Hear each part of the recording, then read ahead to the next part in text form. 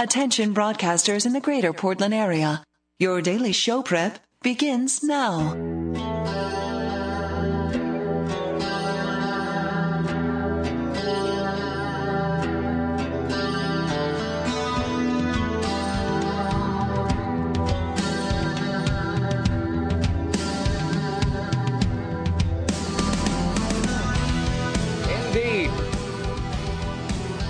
Why, hello, it is 2 minutes and 15 seconds after the hour of 5. In this, the month of May in the year of our Lord 2009. Thank you for coming along and making it part of your listening day.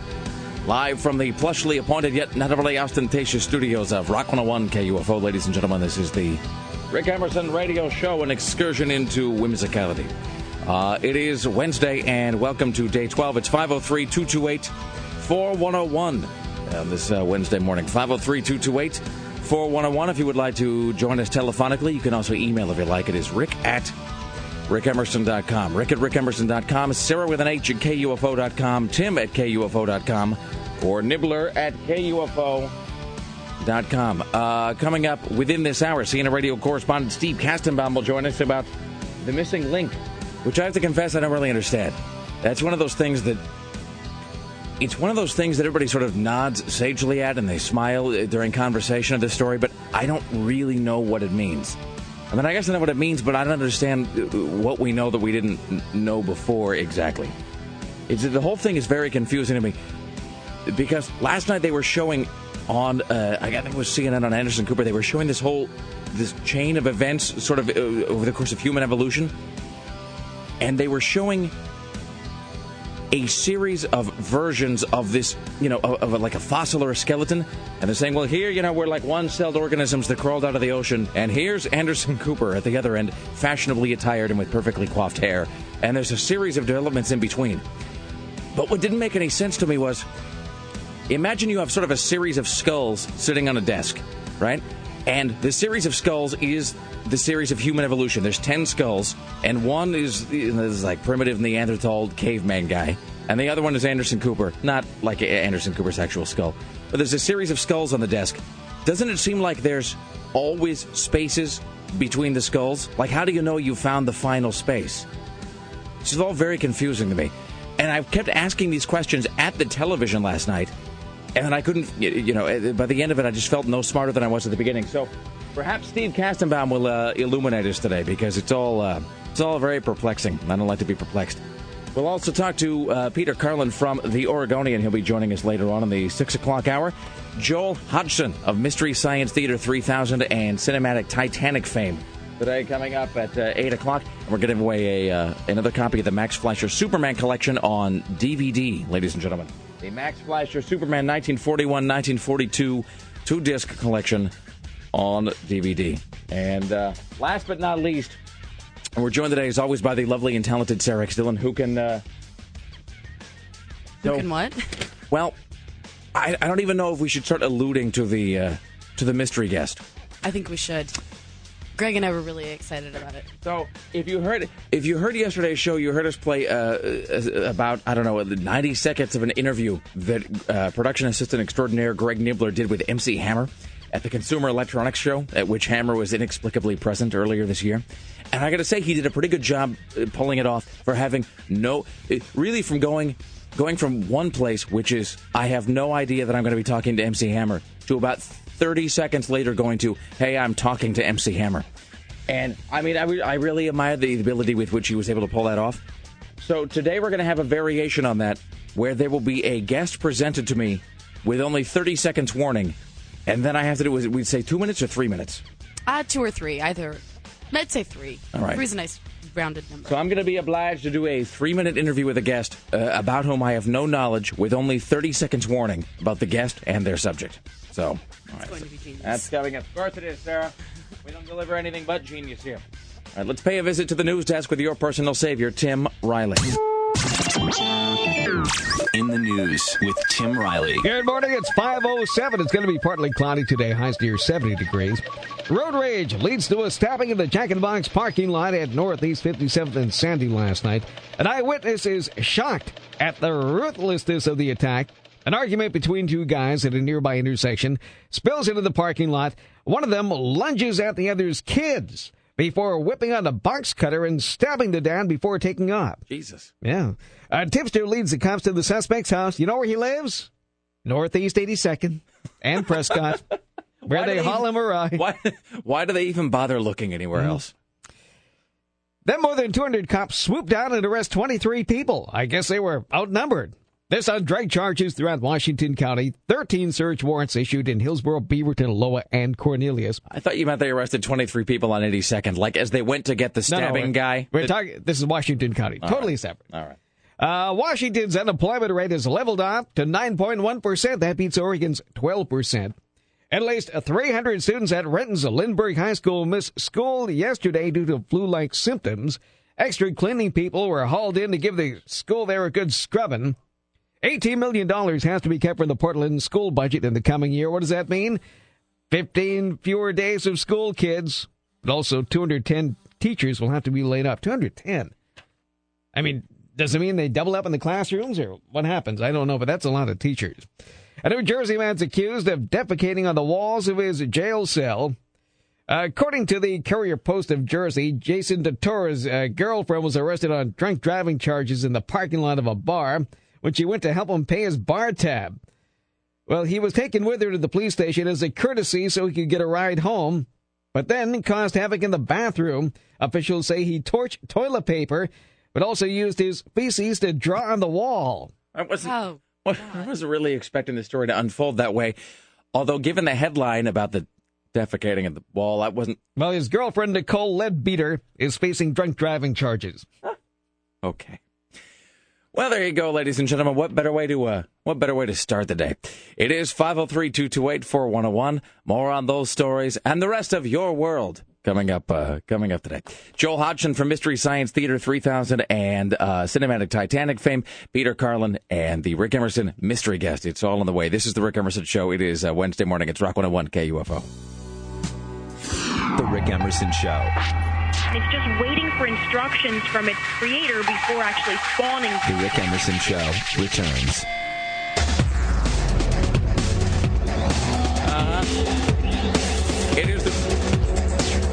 It is the Rick Emerson Show. It's Rock 101 KUFO. It's 503-228-4101. That is our telephone number this morning, ladies and gentlemen. People, thank you for coming along. All right. Coming up later on, Joel Hodgson from Mystery Science Theater 3000 and Cinematic Titanic, as well as Peter Carlin from The Oregonian and the Rick Emerson mystery guest. Without further ado, let us welcome to the show from New York City, man of the world and CNN radio correspondent to the stars, Steve Kastenbaum. Hello, sir. How are you? I'm doing well. Thanks for having me. Not at all, Steve. It's always our pleasure. How's life in the big city? Life is great because yesterday was one of those days where it's actually enjoyable to be in New York climate-wise, and again today it's going up to the upper 70s, near 80 degrees. Now, I don't know, but did I forward this to you guys, Tim and Sarah? Did I forward you the picture of Steve Kastenbaum that was sent to me? You did. With Larry King hunched over like that? Yes, hunched over maybe isn't the phrase that I would have gone to immediately as defining the picture, but yes, it was a picture of you and Larry King. Yes, I put it on my Facebook, and I wrote a comment, "Two Brooklyn Jewish radio guys, who would have ever thunk it?" Now, is this a recent photograph, or was this from some previous occasion? He was here in the studio for about an hour yesterday doing some promotion for his new book, My Remarkable Life, I think it's called, and it's basically his memoirs for the past 50 years or so, more or less, of his radio and television career. You know, I love Larry King, but isn't this like the 9th time that he's written his memoirs? It's pretty amazing. I don't know, but it is pretty amazing when you think about it, because did you ever listen to his overnight national radio show that he used to have that made him famous? Absolutely. I used to listen to that. I don't even remember now what the actual hours were, but it seemed like it was on all night. I mean, it seemed like basically like any time the sun went down, the Mutual Broadcasting System, or whoever it was at that point, would put Larry King on the overnights. It was. I think it was like midnight to 5 or 6 a.m., something like that. And what was great about his show was that he interviewed everybody from like Frank Sinatra to, utility workers who were working overnight in the street. He'd call them in and just do an interview with an everyday guy, And that was what was so cool about it. And I realized that, Larry King, I know his television show is successful and everything, but he's still really a radio guy at heart. When I heard him doing all the press with the different radio stations on our network, I realized that, he's really a radio guy, and he was so funny in telling his stories. He's a pro. He really is. And people sort of forget. I mean, we poke fun at Larry King because he's Larry King. You can't. It's like a rule. You have to. But people forget how much he has done and how long he was on the radio. And I remember listening to that show, and I was, I was a kid at the time, but I was one of those kids who just had the radio glued to his head all the time because I just found the whole thing so fascinating. And I do remember that occasionally, and there seemed to be no rhyme or reason to it, although in retrospect there probably was. It was just a pattern I couldn't identify at the time. But occasionally I would go to bed, and here's, this, like other kids go to bed, they're like, I can't wait to get up and play the big game tomorrow. I can't wait to, I couldn't wait to go to bed so I could listen to the Larry King radio show. That's what an exciting child I was. But I would go and I would put on my Walkman or whatever, and I would put on the headphones, and occasionally I would tune in, and it wouldn't be Larry King. It would be, wait for it, Jim Bohannon. Oh, and he's still there. And Jim Bohannon, he just signed again. He's really? Yeah. He's on his way to becoming the new Paul Harvey. I mean, he's just been there for like 50 years. But Jim Bohannon was sort of the Joan Rivers to Larry King's Johnny, and that always was just a tremendous letdown to me. But then I consoled myself with the idea that wherever Larry King was at that time, if he wasn't doing the radio show that night, he was off doing something fantastic with a dame on each arm. Right, exactly. He sort of seemed to exist in this weird 1940s New York of just like automat and polished brass fixtures everywhere. So it's funny. As soon as he got in here and got on the radio, he fell right back into that. And we started talking about old Brooklyn, and he and I started. I mean, I wasn't around when the Dodgers were in Brooklyn, but I still have this affinity for the Dodgers because they were the Brooklyn team. And he started talking about it when he heard where I lived. He's like, You're just a few blocks away from where they were going to build the Dodger Stadium on Flatbush Avenue. And Larry King, just my final thought on Larry King here. Doesn't he totally seem like a guy who would do this, where you are speaking with him, and at some point he would take out a small slip of paper, and he would scribble something on it and go, now look, I know you like an egg cream, so this guy's name is Jonas. Now I want you to go here. Now you tell him that I sent you. You are going to get the best egg cream of your life, bar none. And then he would just take the piece of paper and tuck it into the front of your shirt pocket and then say, all right, now, you have a good day. Just a guy who knows everybody everywhere and who knows, he knows the racket. He knows how it's run. He started doing that, actually, because we started talking Of course he did.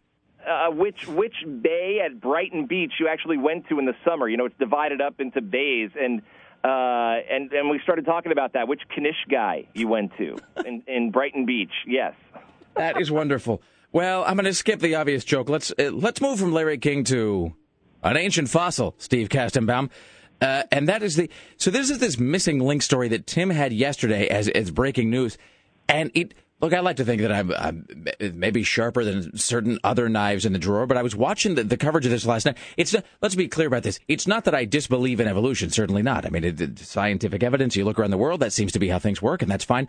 But it's just that I'm trying to figure out how this all functions, because it seems to me, not unlike Larry King having written his memoirs 8 or 9 times by now, it seems to me like we hear this, they found the final missing link story about every 5 years, where they claim that they found the final piece of fossil evidence that proves once and for all, the chain of evolution. And so I'm trying to figure out what sets this one apart. Well, you know what it is? There are a lot of missing links, because when you look at how far apart the fossils are that we have, or that scientists have, there are millions of years in gaps in time between them. So they find this one. Some guy actually found it in a former mine area in Germany, near Frankfurt, Germany, in the mid-'80s, and didn't realize the significance of it, and it was kept in a private collection, but then it went up for sale, and these guys realized what they had there. It's like 2 feet long from tail to nose. It's like a small monkey about the size of a cat, and it's 47 million years old, the oldest, most intact primate fossil that we have ever seen. And I will let Dr. Hjorn Hurum of the University of Oslo tell you what is so special about this. The first thing that struck me about this specimen was the foot. Look at that opposable big toe. It's 90 degrees to the rest of the specimen, of the toes. It's just wonderful. Wait, but he's excited about more things. She's got fingertips like we do.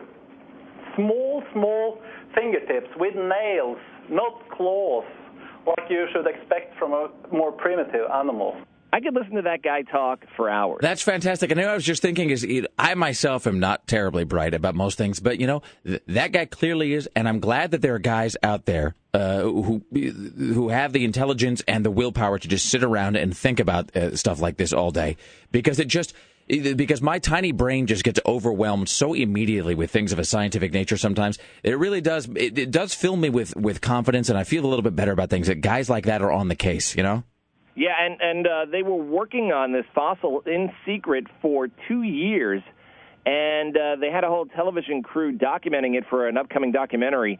And those guys had to sign this, this form swearing that they wouldn't let out the secret that they had found this and they were working on it, and then they revealed it, yesterday. I love the idea that it's this massive scientific find, and it's important, and it's valuable, and it's, as you said, the oldest intact primate fossil we've ever found, and that some guy had just found it and stuck it in a bag a long time ago. Pretty much. I'm fascinated by that. It's like, you always hear about that guy that goes and buys a Jackson Pollock for 15 cents at a yard sale or something. Yeah, I'm always envious of those folks on the Antique Roadshow. Yeah. All right, fantastic. I feel like I had to close this out with another Larry King reference, but I really don't. I will just say this. Oh, and Tim, of course, just left the room, but Tim is able to, with just astonishing skill, to replicate the satellite beeping noise that the Mutual Broadcasting System once used that would take you to a commercial break inside the Larry King Show. Oh, Tim, as we kind of close out this segment, can you please now to replicate for us, as though we were listening to the Larry King radio show on the overnight Mutual Network, the satellite commercial cue tone?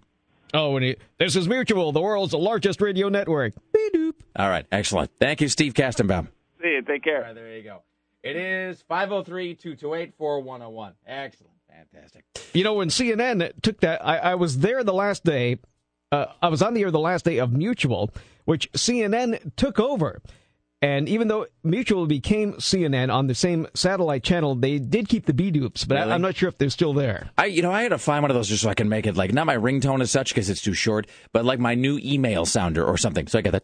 Or like text message or something? Yeah. that'd be great. Uh-huh. That's, that would be one of those things that would serve its purpose, but every now and again you'd come across somebody who knew what that sound was, and that would be awesome.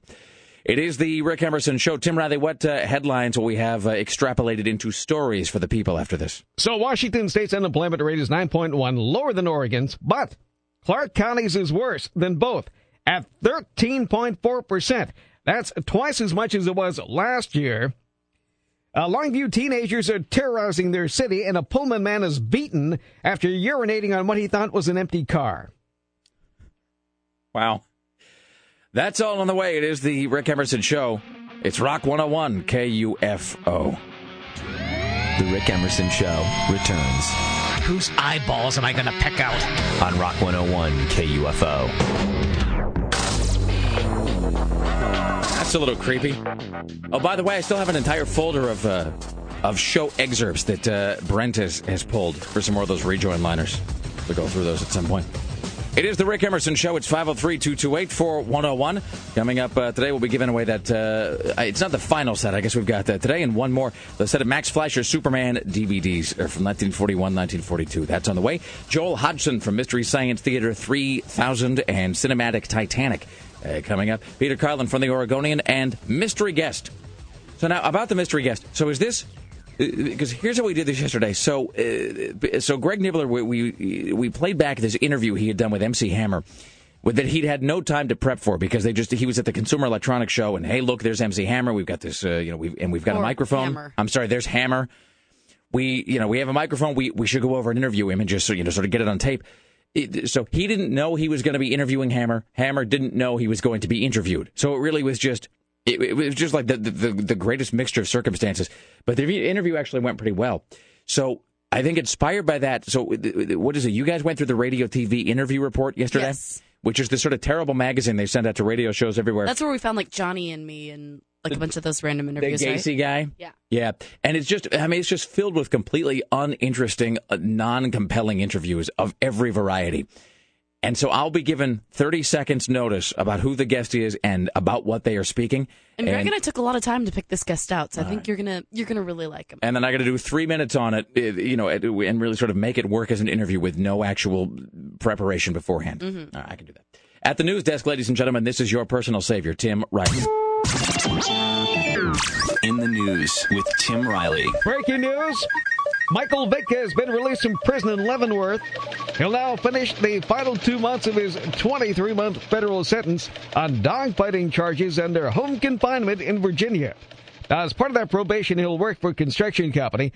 Indications are that starting today, Vick will hit the ground with a training program designed to get him reinstated in the NFL. In 2007, he was suspended indefinitely by Commissioner Roger Goodell, who will have the final word on whether or not he can come back.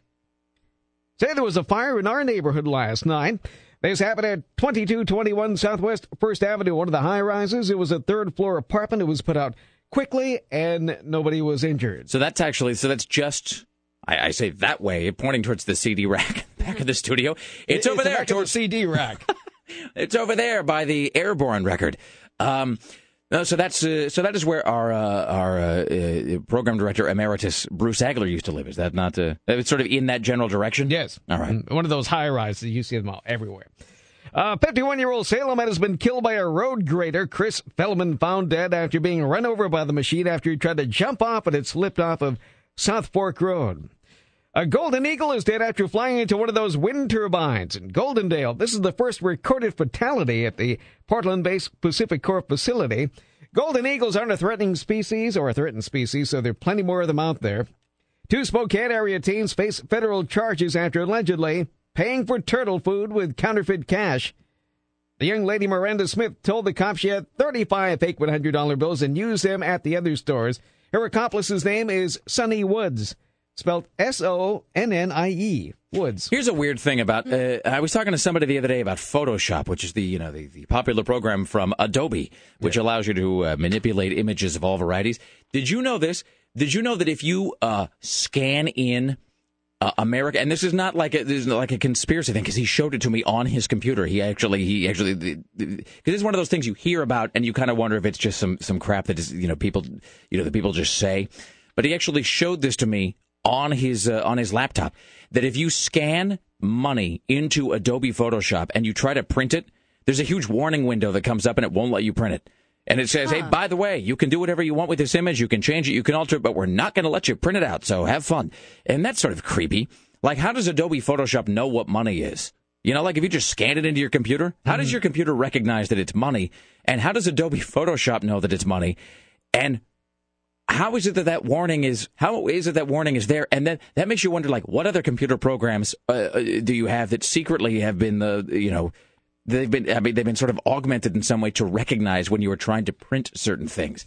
That was kind of, and I'm not a guy. It is a little creepy. And I don't even really know that it's a conspiracy. A conspiracy implies that it's sort of hidden and nobody knows about it. This is the opposite of a conspiracy. This is just like a big actual warning sign from the government saying, don't do this. It was all very strange. So counterfeiting seems to be one of those things that is just pointless at this juncture, right? Because like the government technology is just so far ahead of whatever where was this at? Did the counterfeiting happen? Spokane Valley. And how much is turtle food, really? Well, and I mean, really, of all of the places where you are not going to find the brain power or technology to engage in successful counterfeiting, I mean, Spokane is like at the top of that list. So just stay at home, friend. All right, here's Tim Riley. So we have new rules for auto emissions and whatnot. President Obama rolled out new fuel efficiency and emission standards yesterday at a White House event. It was very historic. We have set in motion a national policy aimed at both increasing gas mileage and decreasing greenhouse gas pollution for all new trucks and cars sold in the United States of America. This press conference taking place inside an aviary. That's what it sounded like. So the new rules are cars will have to have 35.5 miles per gallon minimum. That's 10 miles per gallon more than today's standard. Passenger cars will be required to get 39 miles per gallon. Light trucks, 30 miles per gallon. So there are already complaints like from people like Dixie Bishop, who runs a plumbing service in Texas. So they're going to take my horsepower away. I have to carry all water heaters and toilets. It's not beneficial for me to haul one toilet at a time. I have 3 things to say. First of all, back on that Obama soundbite where there's just birds chirping everywhere. Yes. When you're like in your mind's eyes, you're hearing him speak. Don't you just picture him standing like in a garden somewhere, bedecked in a robe, and there's just sort of, And then he's just like Mary Poppins, where there's just birds coming down and landing on his hands, and he's sort of beaming confidently at the camera. Secondly, and doves fly out of his sleeves. Like just sort of a Joe... At 35 miles per gallon, and then the doves start flying. Some sort of a Joe Bluth meets John Woo kind of a thing. Mm-hmm. Secondly, toilets and water heaters. Secondly, is this an actual... So they're saying this. Here's the thing with Obama. I can't quite tell if he's serious? Well, if he's actually getting a lot done, or if he just goes on camera and sort of waves his hands around and makes it seem like he's getting a lot done because he mentions a lot of things. But it's like, are these things actually... In other words, so he's mentioning this, but is this actually going to be a law? Yes. Now, These will be laws. These are the new rules.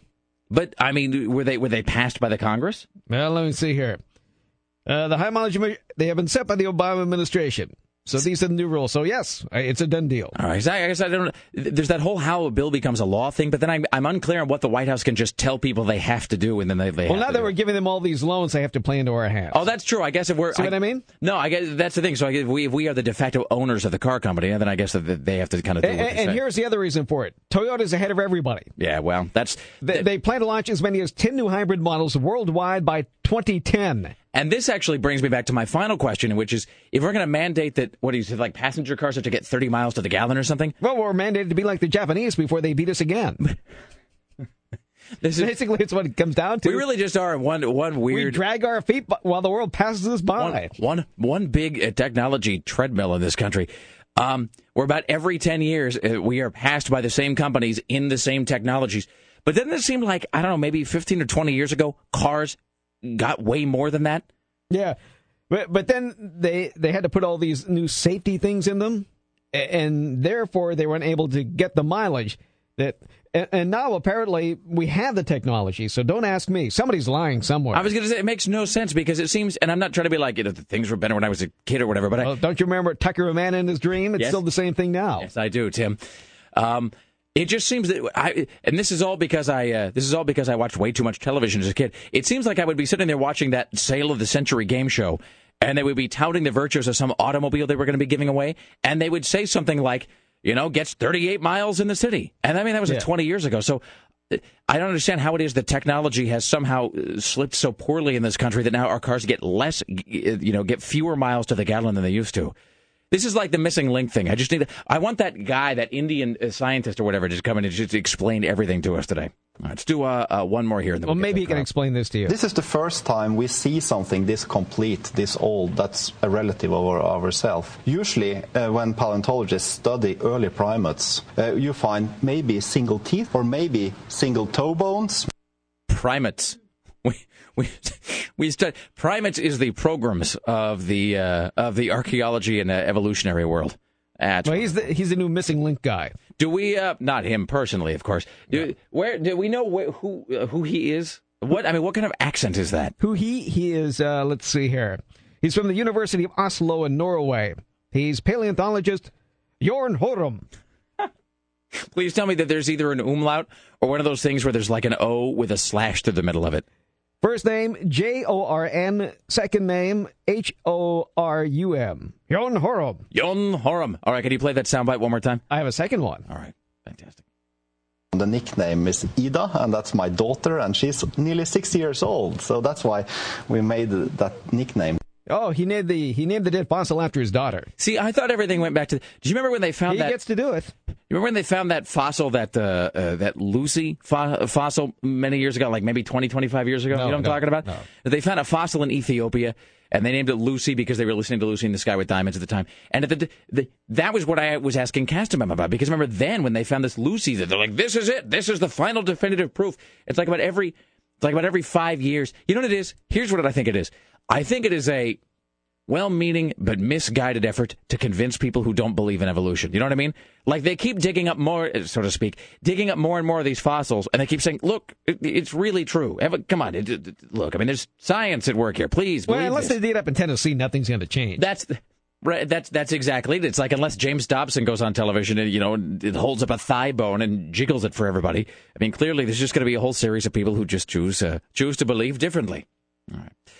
On that note, ladies and gentlemen, straight ahead we have more news from Tim Riley as well as Joel Hodgson from Mystery Science Theater 3000 and Cinematic Titanic. We'll also talk to Lisa Desjardins from CNN Radio on Capitol Hill. It's the Rick Emerson Show on Wednesday morning. It is Rock 101 KUFO. Business. Shane Company, off Highway 217 across from the Washington Square Mall.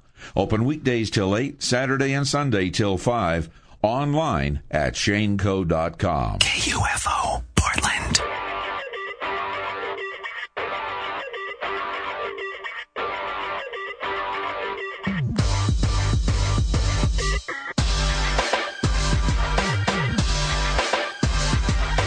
It's the Rick Emerson Show. It's Rock 101.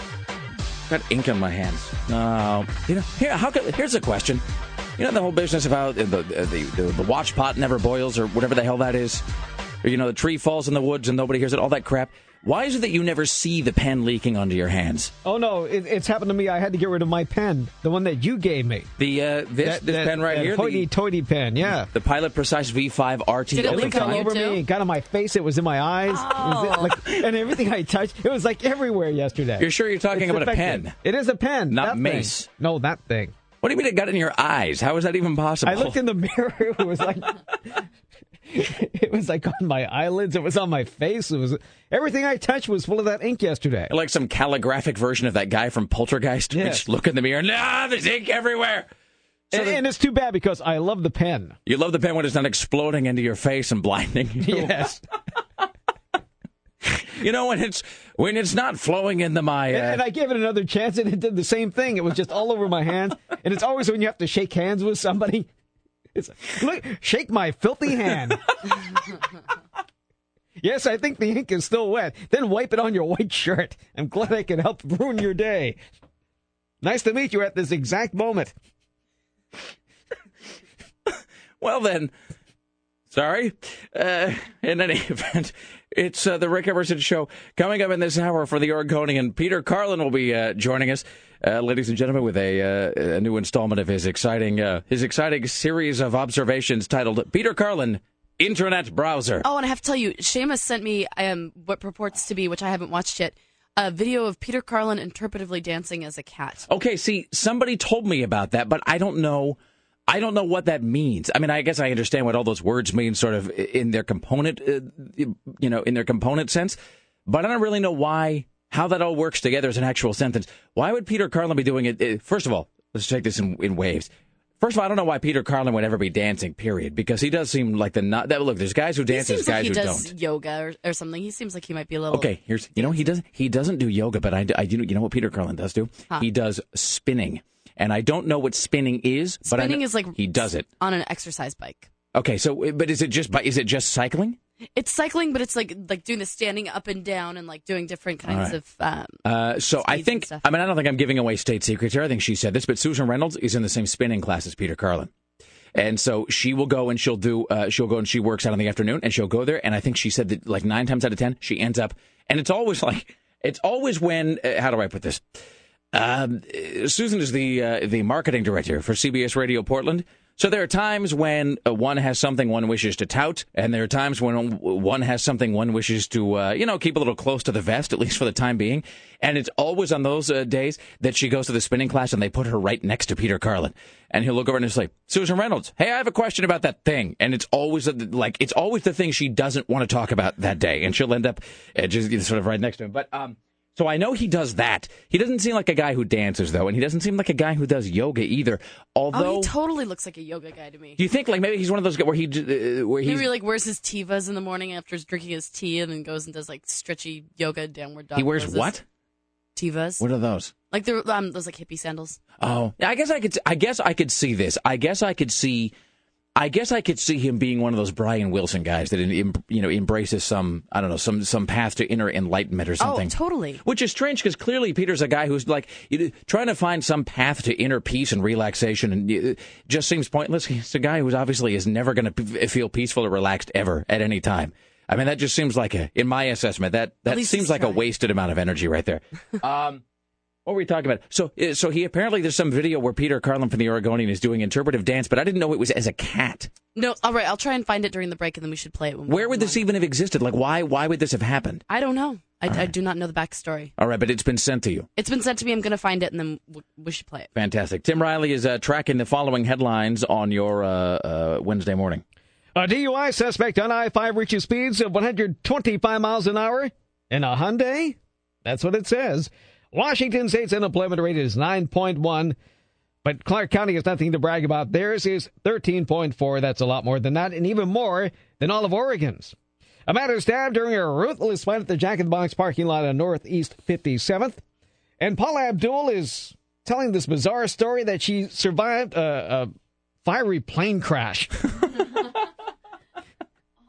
We have sound. Are you sure she's not speaking metaphorically? No. She was allegedly in a plane that crashed. She unbuckled her seatbelt and just walked away. It wasn't a fiery plane crash of drugs.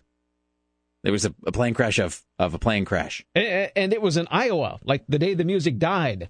All right. Just my final observation here is that the idea that you would somehow be... Would you go into brush your teeth or something, and then you look in the mirror and you see that your face is covered in ink?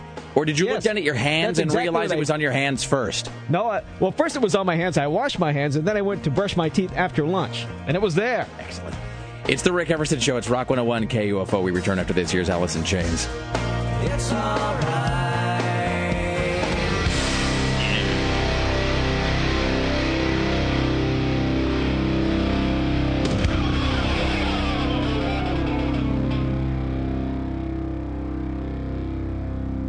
Just the actual ending? I think so. It's a song with 5 different successive conclusions. It's 503-228-4101. It's the Rick Emerson Show on Rock 101 KUFO. Straight ahead in just minutes, Tim Riley will have more on the following stories. What do you do with a 92-year-old Portlander charged with murder? Thanks to landslide ratings, Farrah Fawcett will make another sequel to her deathbed television program. And Patrick Swayze's people want everybody to know he's still alive, despite internet rumors to the contrary. And internet rumors, as well as that photograph that's on the cover of the New Enquirer, which is bad. It's bad. It's an unpleasant photograph. All right, straight ahead we have those stories with Tim Riley. Still to come this hour, Peter Carlin from the Oregonian, who apparently is on the internet doing an interpretive dance while dressed like a cat. It's the Rick Emerson Show on Rock 101 KUFO. Share your thoughts with billions. I love a man in yellow pants. Call 503-228-4101. The Rick Emerson Show returns.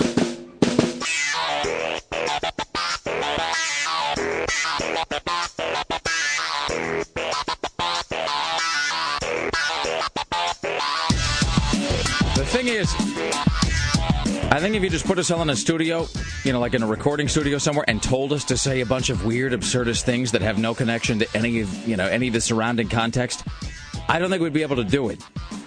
But you actually put us in here in charge of a live radio show, and suddenly just the most insane stuff just comes out of us. Well, yellow pants are kind of fetching. It is the Rick Emerson Show. Coming up this hour, Peter Carlin from the Oregonian.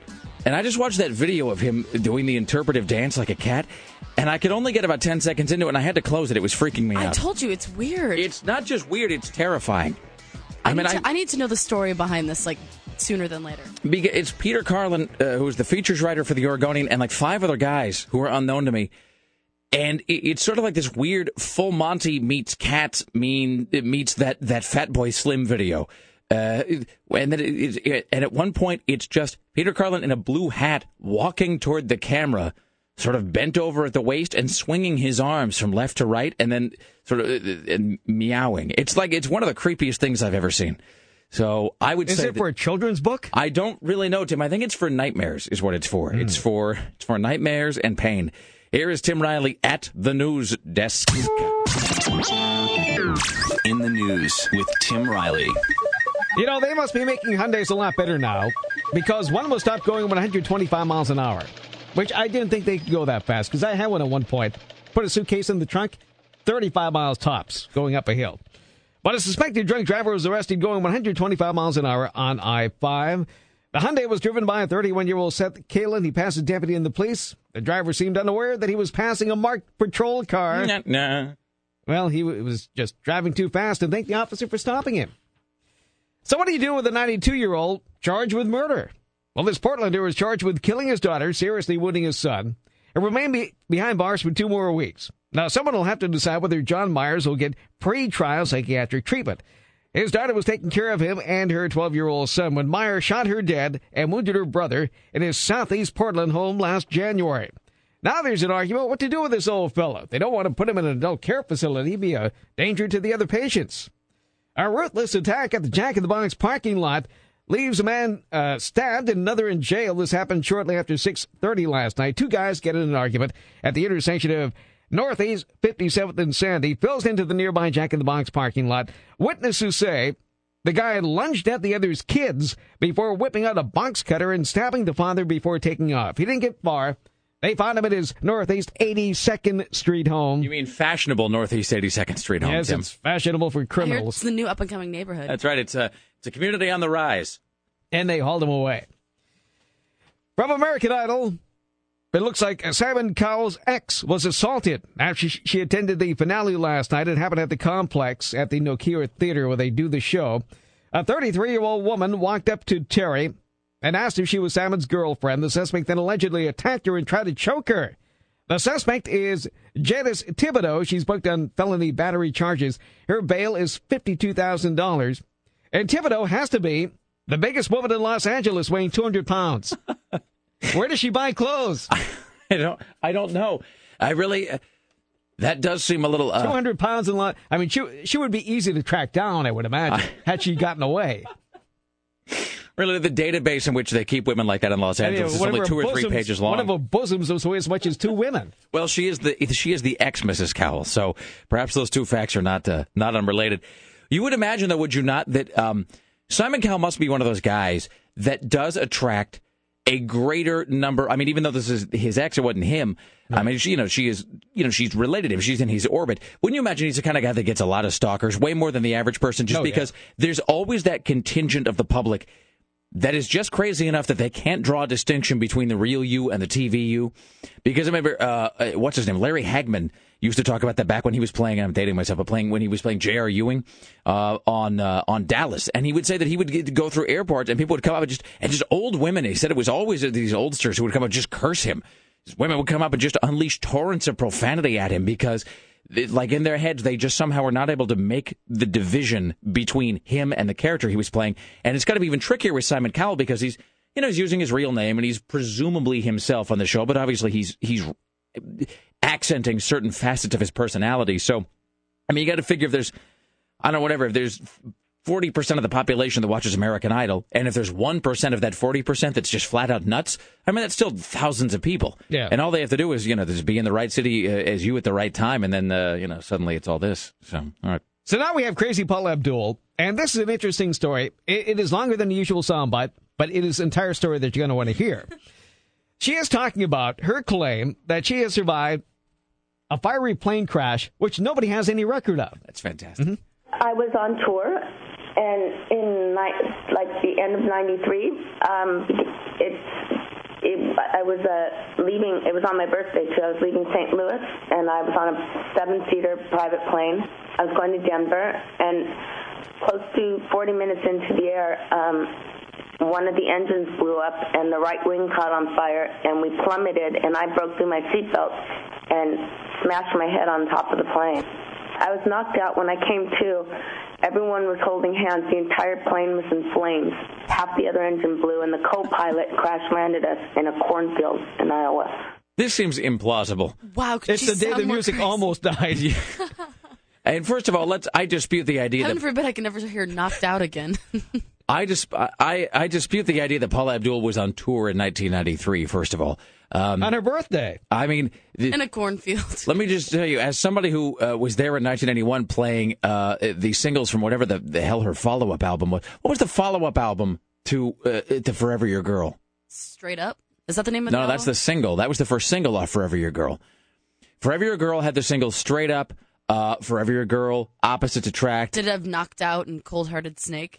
Cold Hearted was also on there, Knocked Out, I think. What was the album that had Rush Rush? Was it just called Paula? Does anybody remember? I don't remember. I remember having to play that song Rush Rush, and that was... I loved that song. That was kind of notorious because it was the video where they were doing like the Rebel Without a Cause thing, but it was also the video where they had... Technology was not really as advanced then as it is now. We didn't have science in 1991. So that was chunky Paula. She'd put on some... I think she was doing some stress eating and also some, hey, I'm hooked on drugs eating. And so if you watch the video for Rush Rush, which you really should go onto YouTube and watch that now... You watch the video for Rush Rush, it's hilarious because there's these sequences where she's standing, I don't know, it's like she's running through a field of daisies or some such, but they clearly have just taken the film and stretched it.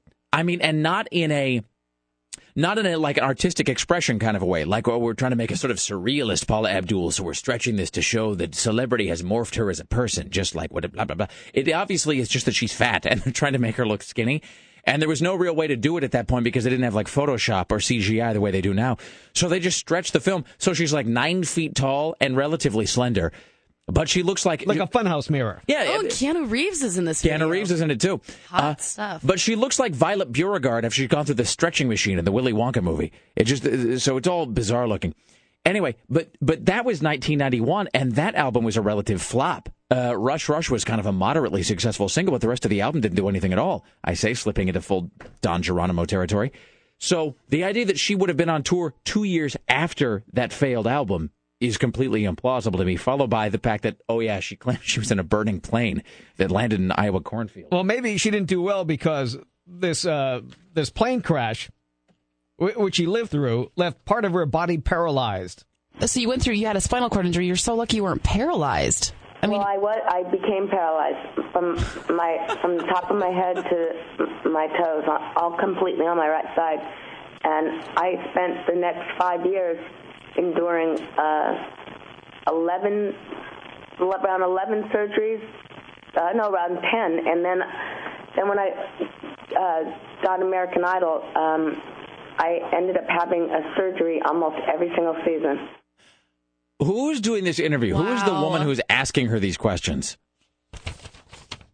I don't have it, but I found it. Because doesn't the woman who's doing the interview sounds like she's a DJ of some kind? She sounds like she's sort of like she knows that she's talking to a crazy person. Well, but it's that thing of I know I'm talking to a crazy person, but this is a puffball interview, so yeah. I can't really say, Paula, that sounds made up.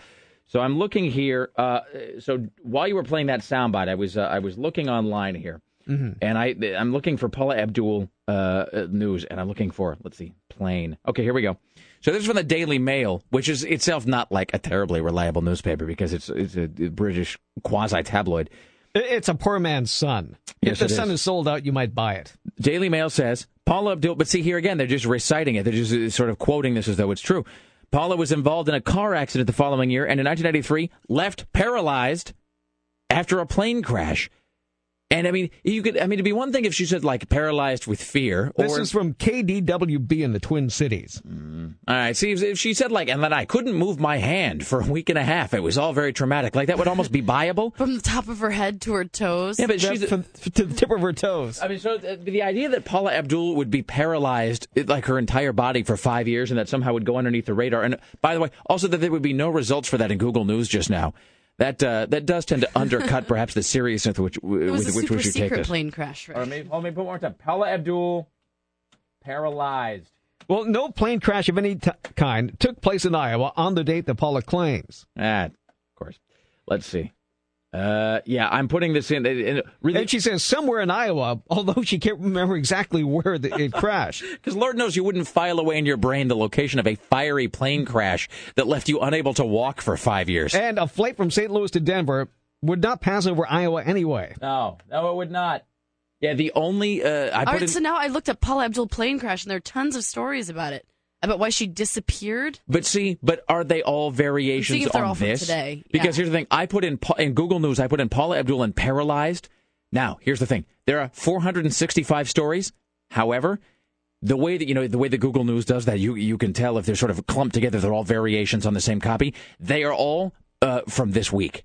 So wow, this is so the survivors were holding hands in a cornfield, probably all singing "I'd love to teach the world to sing." They were waiting for He Who Walks Behind the Rose. Could she? Okay, I wish they had known what's going on behind the scenes because when I had a plane crash, it's something I made quietly go away. Okay. Well, I guess she loaded the wreckage into a pickup truck and dumped it somewhere. Me also make grammar skills go away and talk I didn't pretty. want people to feel sorry for me because I had a plane crash. Done and done. Well, on that note, ladies and gentlemen, I want to be treated like everyone else. Straight ahead, Peter Carlin from the Oregonian will explain why he's dancing like a cat in an interpretive dance video on Sarah X. Dillon's website. You can see that at sarahxdillon.com, incidentally. More news from Tim Riley later on, our mystery guest, as well as Joel Hodgson from Cinematic Titanic. Stay there. It's The Rick Emerson Show. The Rick Emerson Show returns. And I cannot tell you how many times somebody will be walking by and they go, whoa! This is Rock 101, KUFO.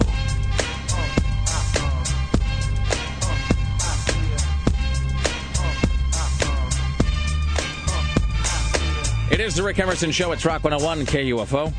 Coming up in mere moments, we have Peter Carlin from the Oregonian who will be joining us. Next hour, we will have...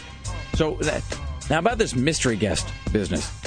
So, did the mystery guest come from the radio TV interview report? Oh, yes, she did. All right. So Nibbler and I sat down yesterday afternoon and handpicked her ourselves. Does Tim know the identity of the mystery guest? Yes. Tim? All right. All right, so... You'll enjoy it immensely. All right, so this is coming up in about an hour. So this is because of Nibbler's interview with MC Hammer, which he pulled off with considerable aplomb, especially considering the fact that he had, I don't know, maybe 45 seconds notice, and that Hammer himself was not aware that he was about to be interviewed. So you have an interviewer and an interviewee, both of whom were thrown into the situation with, less than a minute's warning. And I would say the interview comes off reasonably well if you can forgive the fact that Hammer seems to be speaking down to Greg the entire time. And it seems like everything he can do not to just say, you are a very foolish interviewer. So because of that, we are going to be doing, about an hour from now, we'll be doing a segment where I have 30 seconds warning about... So I'll just read you the description of the person. That was going to be my next question. So what information will I be given before the interview commences? Well, I'll give you as much information as possible because... ultimately it probably won't help you that much. Probably. So I'll have to do a 3-minute interview with this person, but I'm only going to find out who they are and what they're talking about 30 seconds ahead of time. Yes. All right, okay. So that'll be coming up in and so we'll give hour. you what they do and the bullet points of what they're talking about. All right. And then perhaps the product they're pitching. Now, and this person doesn't know that they're the mystery guest. In other words, they think that I am completely well-versed in whatever it is they're discussing. Yes. All right. Awesome. Joel Hodgson from Mystery Science Theater 3000 and Cinematic Titanic fame joining us as well later on in the show, and CNN radio correspondent Lisa Desjardins. Let's welcome now to the Rick Emerson Show, with a heart full of hate and a head full of catnip, it is Oregonian features writer and man of the world, Peter Carlin. Hello, sir. Hey, man, how's it going? It's going fantastically. How's life in the Carlin household? It's so far so good. Quiet. It's too quiet? Pardon? Nothing. Go ahead. Yeah. So, no, things are good. Hey, let me say a couple things. First of all, I have a comment, then a question. Okay. And I'll take my answers off the air. Have you seen, I don't normally care about Paula Abdul ever, at all. Yeah. But have you seen this story that came out today where she claims that she was in a fiery plane crash in Iowa that left her paralyzed for 5 years? But that reaction is exactly why I brought it up. None of us had ever heard about it, and in fact, no one outside of Paula Abdul's head had ever heard about this because it's clearly just something that she's hallucinating. There was an article. Tim, so do we know where this originated, where the actual interview? A radio station in Minneapolis, St. Paul. So Paula Abdul, who... And, I don't really watch American Idol, but I do like to watch people just sort of fall apart publicly, so there's that's going on here. Mm-hmm. But she denied for the longest time that she was on drugs or drunk ever, and I think we actually have a soundbite somewhere of her saying, I have never done a drug in my life. And that was immediately followed by her saying, I've done drugs every day of my life for 12 years. Right. And so now she's in the why did you do drugs phase, which is sort of that's like when somebody gets busted for something, they immediately come out with how they were abused as a child. I was just going to say how they were held down and they were, and they were repeatedly touched in an inappropriate fashion by a whole busload of nuns or something. Yeah. So Paula Abdul's variation on this is that she started taking drugs after a fiery plane crash. Tim, do you have the actual the description of it from the article? Let's see. But then I have another one here from VH1. When they talked to her without really doing any meticulous research. In this installment, she talks about her plane crash, which they never question, her injuries, and her painful road to recovery. And when was this? This happened in, I was on tour at the end of 93. Really? We can hear the soundbite again. On her birthday. Do you want to play the soundbite? Yeah. Peter, would you be interested in hearing the soundbite? It's only 30 seconds. All right, here's the Paula Abdul soundbite. I was on tour And in like the end of '93, I was leaving. It was on my birthday too. I was leaving St. Louis, and I was on a 7-seater private plane. I was going to Denver, and close to 40 minutes into the air, one of the engines blew up, and the right wing caught on fire, and we plummeted, and I broke through my seatbelt and smashed my head on top of the plane. I was knocked out. When I came to, everyone was holding hands. The entire plane was in flames. Half the other engine blew, and the co-pilot crash-landed us in a cornfield in Iowa. And then she goes on to say that she was paralyzed, quote, from her head to her toes. And had 14 surgeries. And so was completely... And Buddy Holly died in that crash, didn't he? And Sarah went online, it's just on the Intertron, so who's to say. But according to the National Transportation Safety Board, there's been, of course, no plane crash in Iowa. Would you say anywhere in Iowa, Sarah? Or it said nowhere in Iowa or near Iowa between 1990 and 1995. Yeah, and also looking online, we made this observation during the break that I can't believe I'm spending a totally disproportionate amount of energy trying to undermine a story told by Paula Abdul. But online, half the stories say it's 1992, half the stories say it's 1993. So it's one of those things that I find fascinating. You know, the thing about her is that...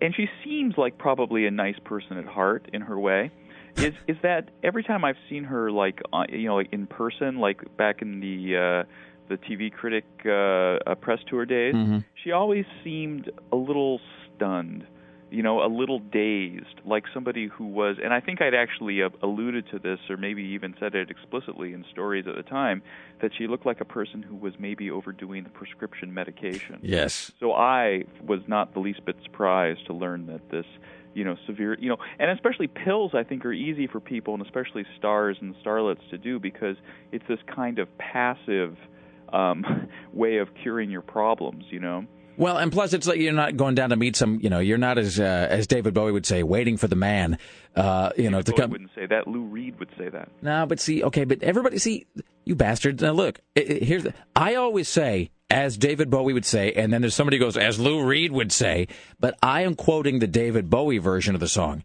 as used to great effect in Cameron Crowe's Almost Famous in 2003. David Bowie covers I'm Waiting for the Man. Are you questioning me on this? Are you doubting me? No, I'm not.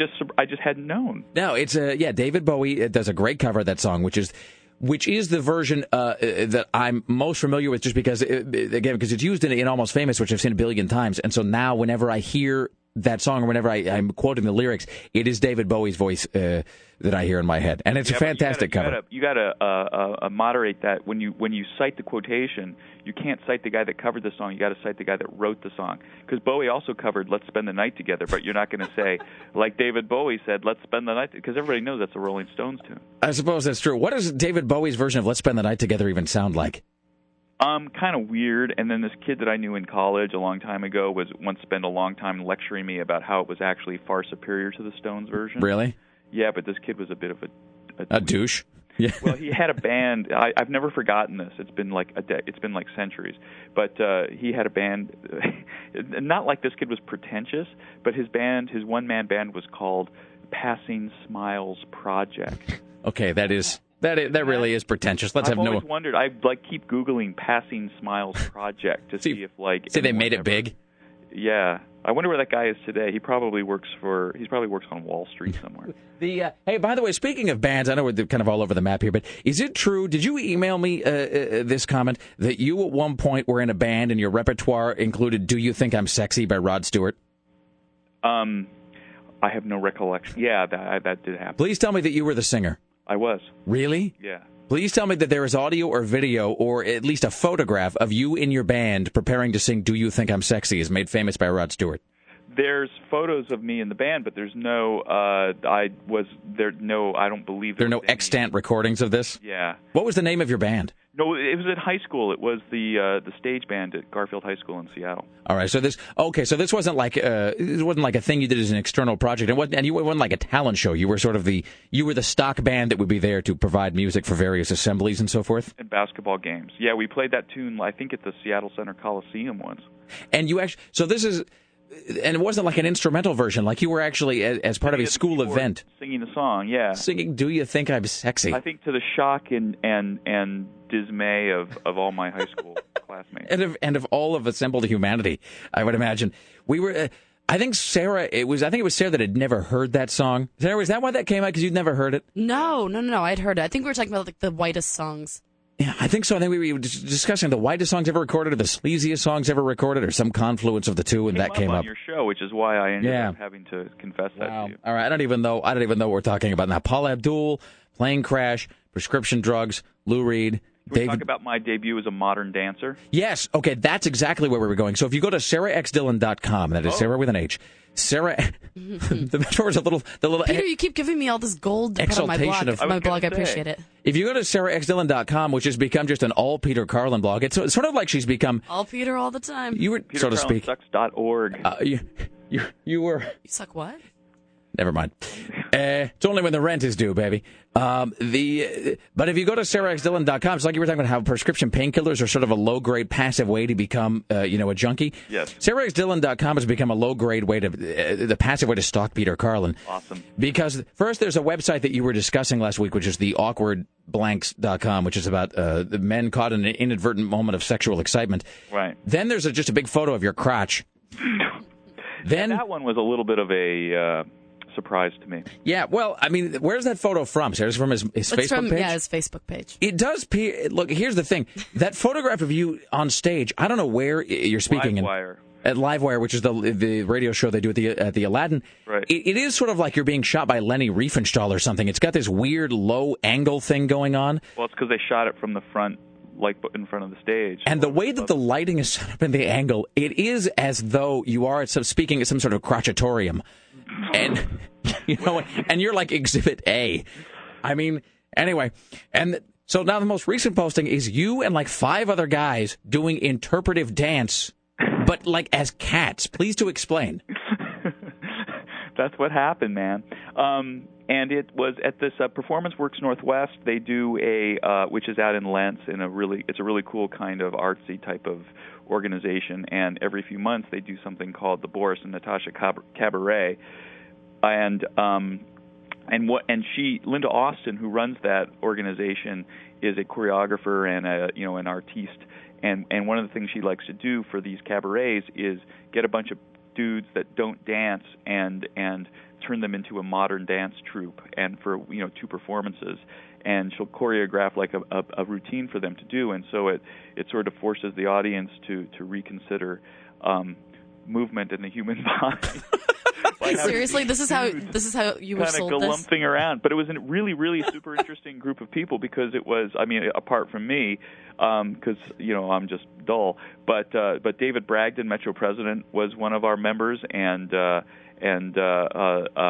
Bricker, who runs the Bicycle Transportation Alliance, and James Harrison, who's a sculptor. The best part is, as you were just now saying, it forces you to reconsider movement in the human body. Yeah. Not even you could hold it together as you were trying to explain that, and not even you could deliver that without realizing the essential absurdity of that statement. And then our 5th member is Barry Pack, who is Deputy Secretary of State of the state of Oregon. It is, I have to say, it is alternately fascinating and terrifying. Man, you should have been up there. They'll have you do it next time. I'll turn her onto you. Yeah, please do that. The moment when you sort of are bent over at the waist and you're sort of sashaying from side to side and walking toward the camera, I actually just had to pull the ripcord. I just had to close the whole thing. You got like 30 seconds in. Yeah, because you started. It was very disconcerting because you started to look like that guy in Silence of the Lambs who's tucking and then dancing in front of the mirror. And doing a lot of, would you F me? And it was just all very weird. It was. Yeah, but he didn't have a cat toy on his head. Well, you do. Yeah. What is coming up in the Oregonian, Peter Carlin? You can check that out on YouTube, people. Yes. And just go to YouTube and search for Boris and Natasha on catnip. Or you can go to sarahxdillon.com. Or you can go to sarahxdillon.com. Find it posted there among all the other Peter Carlin musings. Yeah. What is coming up in the Oregonians? Well, on Saturday, I've got a big story about the Boris and Natasha dancers, my friend. Oh, well, there you go. And on Sunday, I have a story in about going 80s dancing at Lola's on Friday night. Peter Carlin, Lola's. What's with you and the dancing? I just have the music in me. Oh, good Lord. Okay. I'm having a breakdown, I think. Read all about it on sarahxdillon.com.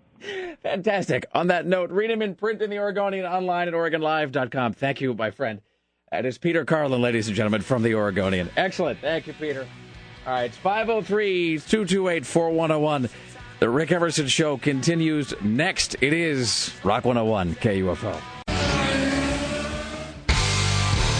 Broadcasting in ADHD. He treated me like a dirty whore. Hey, free sex! The Rick Emerson Show returns.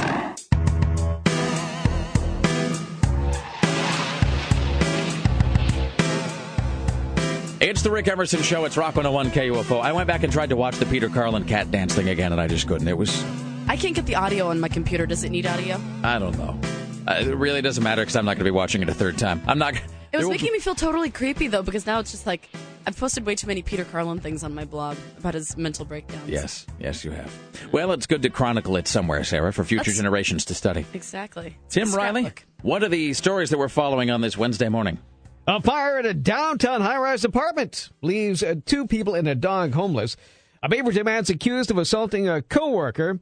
And what do you do with a 93-year-old man accused of murdering somebody? Is that a riddle of some kind? It is, kind of. What do you do? That's not...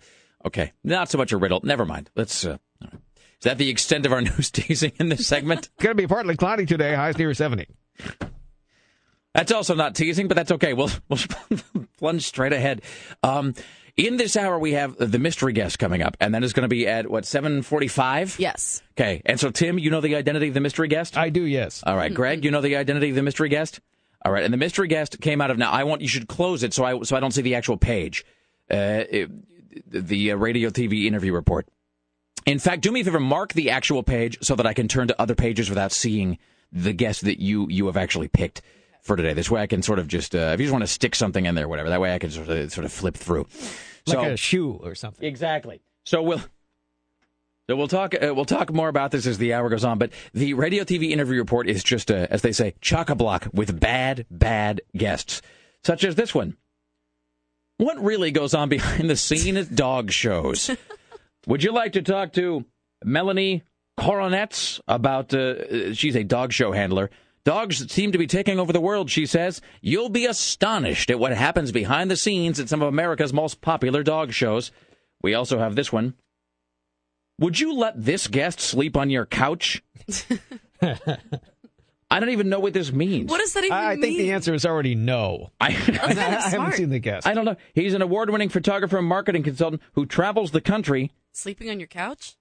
So, it doesn't say what he does. This makes no sense. Listen, this is how they're describing this guest. Ori Bengal is a popular blogger, photographer, and accomplished market consultant. For the past 2 years, he has traveled the country, sleeping on hundreds of strangers' couches and learning about life. Would you like to interview him? No. The answer is no. But Sarah, Greg, and Tim have picked someone from this book, and with only 30 seconds warning, I will have to interview them and conduct a 3-minute passable, plausible radio interview. Can I do it? Find out later. It is the Rick Emerson Show. It's Rock 101 KUFO. I seem to recognize you. Frost Brewed Coors Light, the world's most refreshing beer. Coors Brewing Company, Golden, Colorado. Coors Light believes with great beer comes great responsibility. This hour of music on KUFO is brought to you by You Pull It Auto Wrecking. Taco Bell. Think outside the bun. The Rick Emerson Show returns. What a dutastrophe. This is Rock 101 KUFO.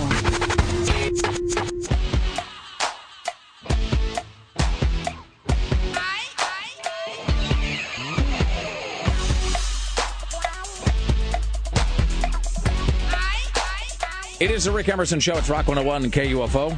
It is Wednesday morning. Coming up in about 25 minutes, we will be doing Mystery Guest. So I'll get 30 seconds advance notice, and then I have to do... So we've decided it's 3 minutes, not 2. No, not 2. Stop being a pansy now. All right. It was always 3. Do we have a bell with which we can mark the passage of time? Yes, can you hear this? All right. Well, hold on. I have to pot down the bed here. All right, so... I think you got to not... try one more time there. There we go. That works. Okay, so we'll do that as every minute passes. That'll mark off. We'll do it in 1 minute increments, I guess. All right. Coming up at 8 o'clock, Joel Hodgson from Mystery Science Theater 3000 and Cinematic Titanic, which is going to be coming to town, by the way. They will be here. They're going to be at the Newmark, and that is coming up the 29th and 30th.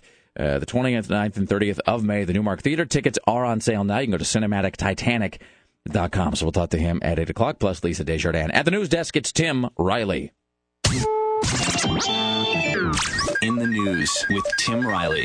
Nobody hurt in a fire at a downtown high-rise last night. This is 2221 Southwest 1st Avenue, one of our neighbors. When they arrived at the scene, they quickly put it out. They had to find a place for 2 adults and a dog to stay. Some guy taken into custody after a stabbing incident last night in the parking lot of the Jack in the Box in Northeast. Got out of control quickly. Apparently there's an argument at an intersection, spilled into the parking lot, and the guy with the knife actually started hassling the other guy's kids, and then ended up stabbing the dad, took off, and they found him at his home on 82nd Avenue. Of course. Then a former prison guard at Coffee Creek has been arrested on accusations he had sexual contact with a lady inmate. 29-year-old Darcy McKnight has been arrested at his Southeast Portland home on an outstanding warrant. He is accused of having sexual contact with a woman inmate in a control room at the correctional facility. He was arrested in Southeast Portland? Yeah, can you imagine that? This is 2 stories back-to-back that are really boosting the real estate values in my part of the city. Well done, Tim. And they start there every time there's a crime now. And his name is Darcy? Darcy, yes. His name is Darcy, and he became a prison guard. I think we can draw a pretty straight line from A to B there. Guy wakes up all angry at life every day. Here's Tim Riley. So, we have this. They're going after the credit card companies now in Congress. North Dakota Senator Byron Dorgan gives evidence that credit card companies are targeting the kids. Oops, wait a minute. I think that's at my end here. Hang on a minute. Let me fix this. Byron Dorgan sounds like the ingredients in some sort of a Swedish meal. Like an additive. Well, I took this chart over to the floor. I mean, what I saw was a solicitation to kids. A Hello Kitty. I mean, this is it here. You know, Hello Kitty. On a credit card, the person that developed this said that they were aiming at 10 to 14-year-olds. And I'm wondering, what on earth are they thinking? I mean, how stupid can you be to decide you're going to try to wallpaper this country with credit cards aimed at 10 to 14-year-olds? It's just, look, the credit card industry has invited this scrutiny, not only with bad practices about dramatic increases in interest rates and fees, but also targeting credit cards at kids. I think he's making this up. I mean, not that there's a Hello Kitty credit card. I certainly believe that. There's a Hello Kitty. They sell Hello Kitty vibrators, for the love of God. So, but you can't even own a credit card until you're 18, right? Isn't that the deal? Like, you can't have, I mean, legally. I believe your parents can sign for something. You can have something similar to that. Really? Under the age of 8, your parents, with your parents, this is like that thing in Delaware where you can get married if you're like 12 or something, if your parents think it's a swell idea. So if your parents sign off on it, you can have a credit card when you're like 15, 16? Somewhere around there. I've seen it someplace. That just seems phenomenally ill-advised. Imagine, I cannot fathom how, look, I don't have children myself, so you know, this is where everybody then emails in. You know, as somebody who doesn't have a parent, you don't have any right to, have opinions on things. But yeah, kids use credit cards all the time. Imagine how phenomenally dense you would have to be as a parent to give your kid a credit card, though. They do. But doesn't that seems ill-advised? I mean, that just seems terrible because it's. You don't watch Gossip Girl? No, I don't, Tim. I'm just saying. I just watched the season finale yesterday. I mean, look. Here's the thing. Like, I'm not saying that kids are any dumber than anybody else. They're obviously not. I mean, kids are way smarter than most people give them credit for, but that's not really the issue, so to speak. But that's not really the issue. The issue is that, like, if you're 18, 19, 20, if you're over the age of 18 and you get into a hole with your credit card debt, you know, then they're going to come after you and kick you out and take everything you own, and that's fine. But, of course, if your kid does that, then they're going to come after you, right? They don't go after the kid. Then the parents are on the hook for it. Mm-hmm. So, and plus, let's be honest. I mean, as P.J. O'Rourke once said, giving certain things to certain people at certain times of their life is just, you might as well just hand them whiskey and car keys and a gun. So that seems ill-advised. So Ellen DeGeneres is the graduation class speaker at Tulane University. Well, the thing is, she never went to college herself. Thought that you had to be a famous alumnus. You had to graduate from the school. And I didn't go to college here, and as I don't know if President Cowan knows, I didn't go to college at all, any college. And I'm not saying you wasted your time or money, but look at me, I'm a huge celebrity. Excellent. Good for her.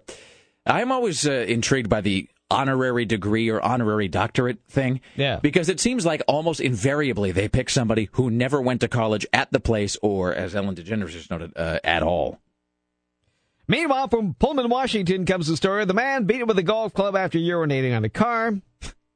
2 men suffered injuries after they were beaten after urinating on what they thought was an empty car. Police said they only got out of the car and assaulted the 2 men with a golf club. Oh, good for him. One of the men suffered a possible arm fracture and was transported to Pullman Regional Hospital.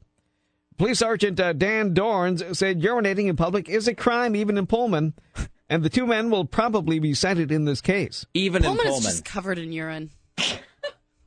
Seriously, with all the house parties and stuff there, I mean, that's where we went to college, and there's like, one bathroom for 70 people. You just learn to pee outside. That's where it's a skill we should all possess, Sarah, like Boy Scouts. Well, that's where WSU is, and so it's just, it is just one long, endless, drunken debauch that is happening there. It fulfills every stereotype of college. I only ever went to Pullman. The only reasons I ever went to Pullman were A, to visit friends who were going to college, because Ellen DeGeneres and I have much in common. For example, the fact that we did not attend, we were not university material. So I didn't go to college, but I had friends who were going to WSU, friends that I'd gone to like high school with or whatever, and you kind of, you go to see them. And so I would go there for that, or we would go there for shows occasionally because there would be like a concert. Like when I was living in Spokane, a lot of times, like if it was a sort of a big tour, like I remember when Metallica toured on the Black Album, they didn't come to Spokane, but they went to Pullman and they played it on whatever the venue was. I don't remember at this point. Can't remember. But I went there for that. And it was like everywhere you went, everyone constantly seemed to be buying beer. It didn't seem to matter what day it was, what time of 3 in the morning, 5 in the morning, Sunday, doesn't matter. Well, there were like multiple bars on campus that would just be packed at 11 o'clock in the morning. Yeah, and every time I would go into any convenience store or gas station to buy anything, I was always sandwiched between 5 guys who were buying 15 cases of Natural Light. Oh, yeah. So, anyway, so the whole town does have bit of a... It was Busch Light, Rick. Sorry. It does have a bit of a peace stench, I would imagine. Here's Tim Riley. Well, it was bigger than Charlie's Angels. It was Farrah Fawcett's deathbed documentary. And now they want to make a sequel. Her longtime partner, Ryan O'Neal, tells the Today Show that the network has ordered a follow-up to Farrah's story. They haven't stopped filming, and they're going to make a second installment on her life eventually. Almost 9 people tuned into the story on the Charlie's Angels. Yes? What would a sequel possibly consist of? Just a static shot of her tombstone? I don't know, but I bet the rest of the Angels are jealous of this. I guess. I mean, having said that, I didn't really watch it, but I didn't either. But it goes all the way up to now when she's got the cancer, right? Mm-hmm. So, I mean, I don't mean to cast aspersions on the life of Farrah Fawcett, but is there a lot left to be told there? Or there?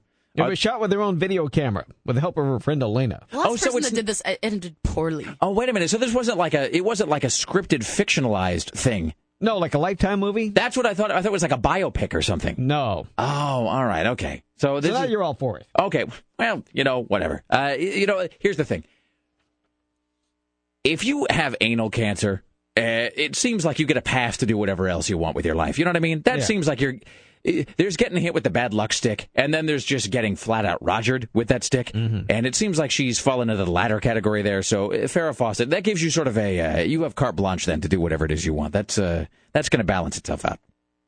Patrick Swayze's people say, quote, he's alive and well, unquote. That's the rep for the Dirty Dancing star, who's refuting rumors that the actor lost his battle to cancer yesterday. And Ed Wolf said in a statement on E! Online, quote, this is to confirm that Patrick Swayze did not pass away this morning, contrary to severely reckless reports, unquote. The claims of his death reportedly came from a radio station in Jacksonville, Florida. Wolf goes on to say Swayze is alive, well, and enjoying life. You've reached a sort of interesting place in your career when your PR people spend 85% of their time trying to combat rumors that you are, in fact, dead. Mm-hmm. So do we believe this, or do we believe that he has passed away? Anyone? I say he's still alive, for now. Sarah? I think he's probably dead. All right. See, and I'm somewhere in the middle, I believe. So are we going to hear something different by the time we leave today? Perhaps. Well, let me look. I'm guessing. Last picture I saw of him, he looked bad. And it was bad. And he didn't look bad in that National Enquirer way where you suspect that they've just kind of caught you at a bad moment where you're wiping your nose or sneezing or something. He seemed to be He seemed to be not in a good way. He seemed to be drastically underweight. Just for me, the way I'm thinking, if he was still alive, I feel like he would have come forward and said something. I'm fine. Look at me. Through a publicist, not like somebody who's not him going, no, the Invisible Man is still alive. No, that's a good point. I mean, you would think that if it really was reckless disregard for the truth behind this reporting, that's a good point. That Patrick Swayze himself would have appeared and like, look, I'm singing, I'm dancing, and instead maybe he's busy out singing and dancing. Maybe he's busy filming several movies at once. Well, all right. So, there's nothing new. I'm in the middle. I'm guessing that he is alive, but on the real downside of the whole thing. Yeah. See, now I feel like to atone for my total misunderstanding with the Farrah thing, I feel like I have to go watch the movie. So this is a documentary that she herself filmed or made or whatever. With the help of her friend Annette. All right. Here's Tim Riley. Oh, by the way, apparently yesterday was an election day here in Oregon, and nobody cast a ballot. So we're not going to talk about it. What were we voting for? Oh, little things like dog catcher, secretary of electricity, stuff like that. Nobody really pays any attention to. I don't even know that I received. Did I get a ballot for this? Well, you must have if you're a registered voter. I am. I am. Well, I must be. It's just buried in a pile of Think Geek catalogs. All right. Well, this was about school boards, water districts, and fire districts. I don't care about it. Milwaukee got to choose a new mayor. Well, good for them. They think that 82nd ought to get its own mayor. They ought to they ought to have their own everything. 82nd ought to have its own police force, its own mayor, its own city council. They ought to have their own utilities and everything set up there. And then we can just fence the rest of it off and come back and check on it in, let's say, 2 or 3 years and see if things have improved any. That's what I was thinking. Let's do one more here and then we'll get caught up around the corner. So we talked about this a little bit earlier, but maybe you didn't join us for the missing link story. Scientists at the American Museum of Natural History unveiled the missing link. It's a monkey skeleton, 47 million years old. Paleontologist Jørn Harum of the University of Oslo tells Good Morning America why this find is so significant. This is the first time we see something this complete, this old, that's a relative of ourselves. Usually, when paleontologists study early primates, you find maybe single teeth or maybe single toe bones. I'm going to start using primates as a word. I'm going to work that into my lexicon almost immediately.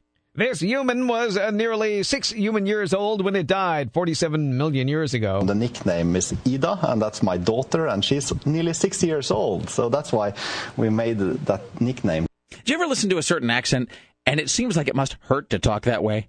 Like, listen to that guy speak right now. It sort of makes my tongue ache a little bit because it seems like you must have to contort your mouth into an awful lot of strange positions to make those sounds. I suppose that's true. But he knows more about monkeys than you do. That is true, Tim. Charade I am.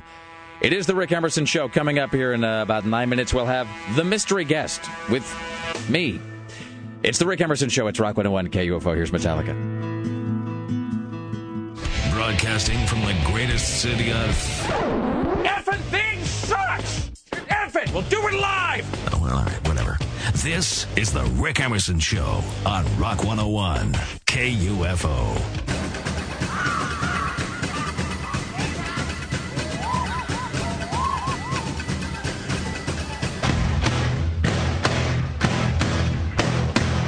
I see that evil grin on your face. Are you nervous? Well, you should be. Only somewhat. It is the Rick Emerson Show. It's 503-228-4101. All right, is the mystery guest able to hear us? No, Sarah Dillon? Is that her? Okay, I guess she's already on. Right, no, Greg tested the phone, too. So the mystery guest does not know that they're a mystery guest. No. So you need to... I'll play it straight. I'll be nice. The mystery guest wants an air check, too, and I don't want to... But then again, the mystery guest is getting to promote her mystery products. All right, so the mystery guest will be given an air check. In other words, we will provide a recording of this. We're mean, but not no. Here's the thing, and you know what? I will conduct. I think that's got to be one of the ground rules here: is that I conduct the interview seriously. Yes. That I can't be. And she'll sell a lot of books. I can't be. Because you're the Oprah of Portland. Exactly, Tim. So I can't be, I'm not going to be a goof about it. Okay, so let's establish the, sort of the framework here.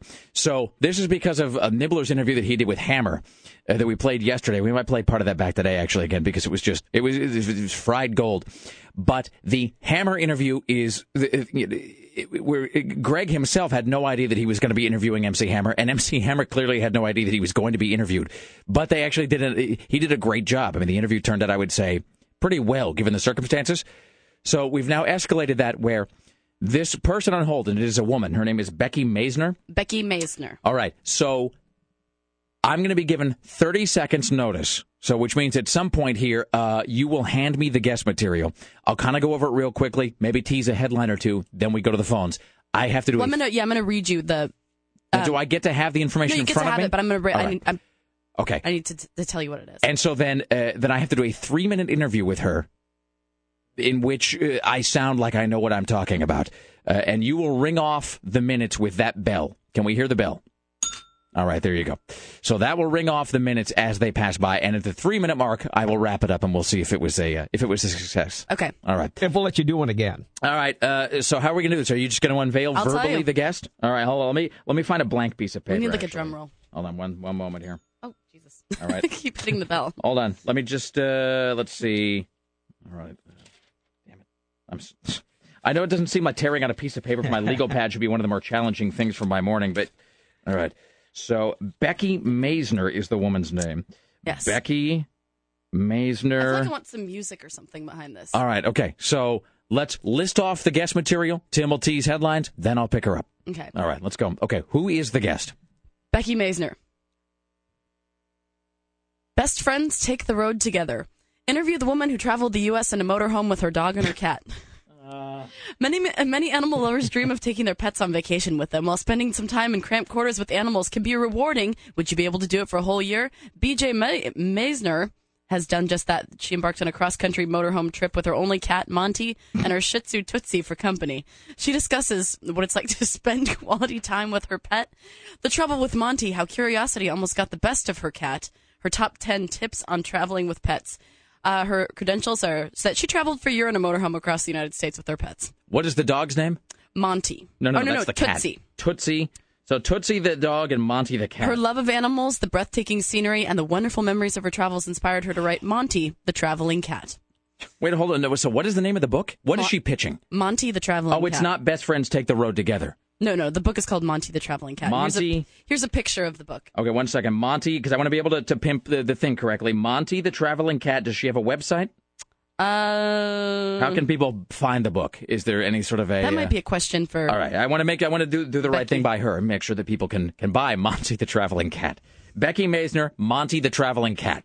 All right, Tim, what headlines are we tracking on this Wednesday morning? Apparently, a free house on Craigslist is no scam. We'll talk more about that. Oregon State's unemployment rate, 9.1%. Not so for Clark County. There's 13.4%. A Salem man is killed by a road grader, and an eagle is killed by a wind turbine. All right. You cannot laugh. You cannot laugh. You have to not laugh audibly. Okay. This is like that Steven Seagal thing. I'm looking forward to hearing this. All right. Let's welcome now to the Rick Emerson Show the author of Monty the Traveling Cat. She traveled the U.S. in a motorhome with her dog and her cat. Becky Maisner, the author of Monty the Traveling Cat. She traveled the United States in a motorhome with her dog Tootsie and her cat Monty for a full year, and she's written a book about life lessons that she learned from this experience. Becky Maisner, hello, Becky. How are you today? Good morning, Portland, Oregon. How are you today? How's life? I'm good. I'm packing up to go to the Indy 500 this weekend. Now, will Monty and Tootsie be accompanying you to the Indy 500? They're not going to go with me this time. Oh, I see. They're probably all traveled out at this point. Well, I actually adopted Monty 9 years ago. Actually, this is about his 9th birthday.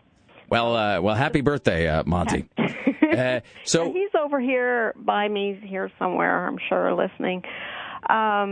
Yeah, I adopted him at the Indy 500 9 years ago. I knew some people who were going to get rid of some cats. They had some kittens, and they were going to get rid of them, and I wanted a kitten, and I went and looked at him, and Monty was the only one that I could catch. Actually, he came to me. So I think he picked me. So now, where did the idea come from to travel the country in a motorhome with a cat and a dog? It seems like a cat and a dog in close quarters for a year, that might be a recipe for disaster. Well, they were good company. We kept each other good company. Well, Monty is the one that had the most transitions to make. Cats do not like to travel. They don't travel well. So he would stay under the covers during most of the trip. Tootsie was a very good traveler. She loved it. She just stayed in her little bed and she was a very good traveler. Now, if you went through all different locales, did you have to bring? Does Tootsie have some sort of a variety of sweaters or other dog clothing that Tootsie can wear? You know, if you were someplace cold. She did have a sweater, yes. Yes. But she was a little cold-natured, so she did have a sweater. Now, where would you say that the animals enjoyed the most as you were traveling the country with Monty and Tootsie in your motorhome? Was there a locale where they seemed to have a great time more than the others? Well, we spent a lot of time in Cody, Wyoming, near Yellowstone National Park. I actually work camped there for a couple of months during the summer, and so we did spend a lot of time around Yellowstone. It says here that the curiosity almost got the best of one cat, and that cat being Monty, was your cat. Now, is there? I hope the story ended well. I hope there wasn't tragedy involved. Oh, no, not at all. He just had me worried. We were at a campground there, actually Yellowstone. And, well, I had a habit of doing this actually several times, but in Yellowstone, I was particularly worried because, you know, there's all kinds of wild animals around there. Yes. And he jumped out. I tried to keep him in the motorhome most of the time, and he was pretty good about that. But I guess the scenery got to him, and he really wanted to go looking. Well, they're an inquisitive animal, aren't they? And so, you know, he kind of went out, and I yelled for him and had to hunt him down, and he actually stayed close by, so he was really in no danger, but he had me worried. Well, I'm glad things ended well. Did your friends find it odd that you were going to be traveling the country in a motorhome? Friends, loved ones, did they look at you like you were fixing to do something that was a little strange? Yeah, some people think it's really bizarre, a woman going out on her own like that. And then there are other people who say, yeah, go for it, girl, you know, so, you know, get all kinds. Well, you know what? That's a sentiment with which we can all agree, Becky. So, Asla, the book is Monty, the Traveling Cat, Becky Meisner. And if people want to find out more about this or purchase it, how can they do that, Becky? Okay, well, they can order it if they Google www.montythetravelingcat.com. They can order it through Ex Libris. They can also request it from their local bookstore.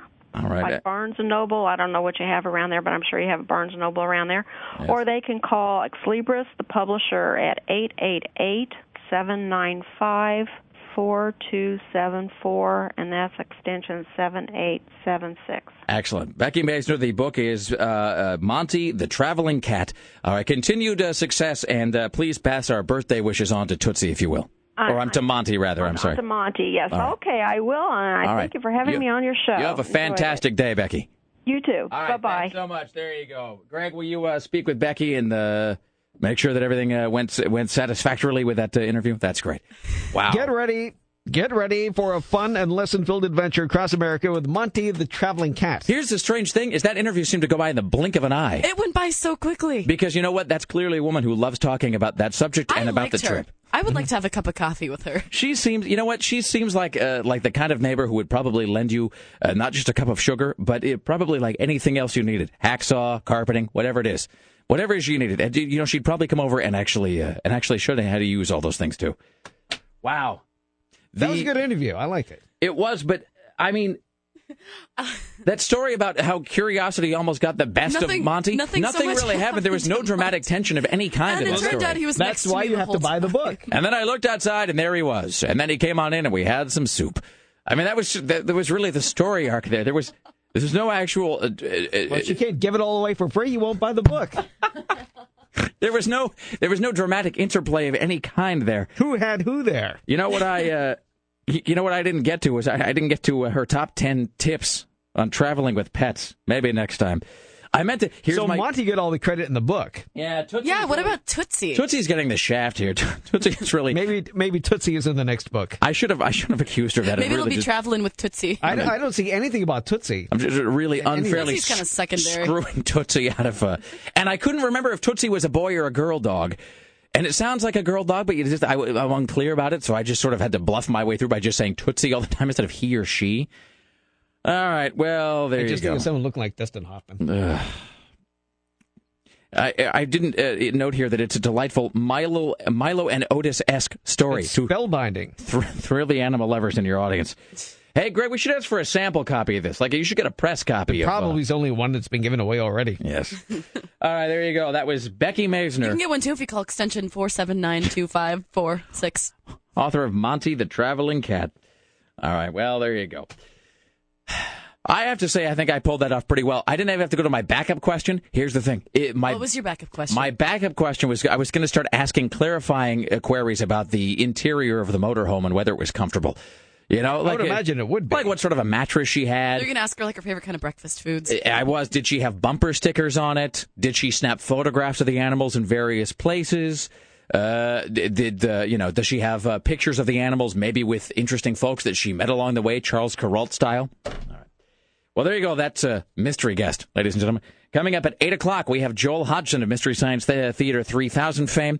And later on, Lisa Desjardins. Plus, Tim Riley will have news for you. It is the Rick Emerson Show. It's Rock 101, KUFO. KUFO, Portland.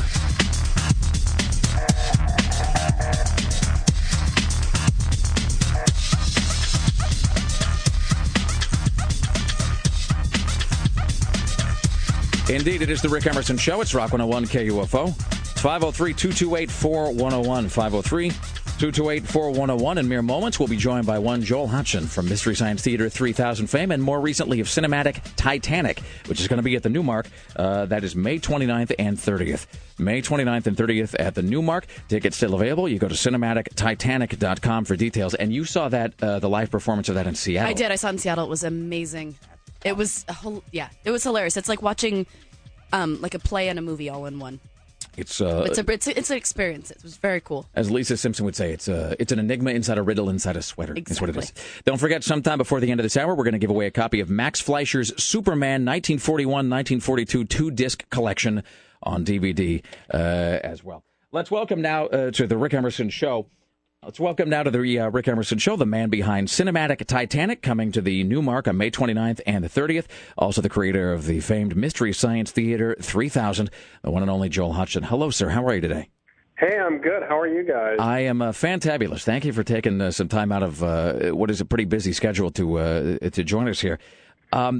This next step of taking the riffing on bad films and doing it in the form of a live performance in front of an audience. My producer Sarah saw the Seattle performance recently and it raved about how fantastic it was, and it seemed like a natural evolution. Was it something you'd done in the past, ever, perhaps with Mystery Science Theater, or was this something that was born with Cinematic Titanic? Yeah, we did. We actually did it live once in Minneapolis for a show, and it was pretty good. I mean, I think the problem for me was it's really weird to perform with your back to the audience. It's kind of like, you know how you're never supposed to turn your back on the ocean? It's the same feeling when you perform with your back to the audience, just to try to replicate the theater seats. Do you know what I mean? In Mystery Science Theater. So when we did Cinematic Titanic, I tried to rearrange it so we were kind of with our side to the audience, so we can turn to the movie screen and turn back to the audience, because that's kind of what the deal is we're kind of sandwiched between the movie and the audience and kind of commenting and reacting to both. And when you see the stage setup, at least from the photos that I've seen, it is sort of it's a multi-tiered is the wrong way to put it, but it does seem to be a very elaborate layout. So you are kind of flanking the screen, but in a way that is not visually obtrusive. So the audience can take in you guys' silhouettes and the film all at once, but in a way that isn't sort of off-putting or that doesn't get in the way of the filming experience. And it seems like a lot of work went into this. Somebody told me that your first live performance was actually at it was at Lucasfilm. It was at Industrial Light and Magic. Yeah, it was really interesting how that worked, because they have a group there that they get together once a month and riff on bad movies called Flex, and they had this kind of phony baloney award they created for us because it was coming up on the 20th anniversary of Mystery Science Theater, and they called me and said, "Do you want to come up and get this award?" And I said, "Well, listen, we're like getting back together. we're going to be doing these live shows. Why don't we do it there?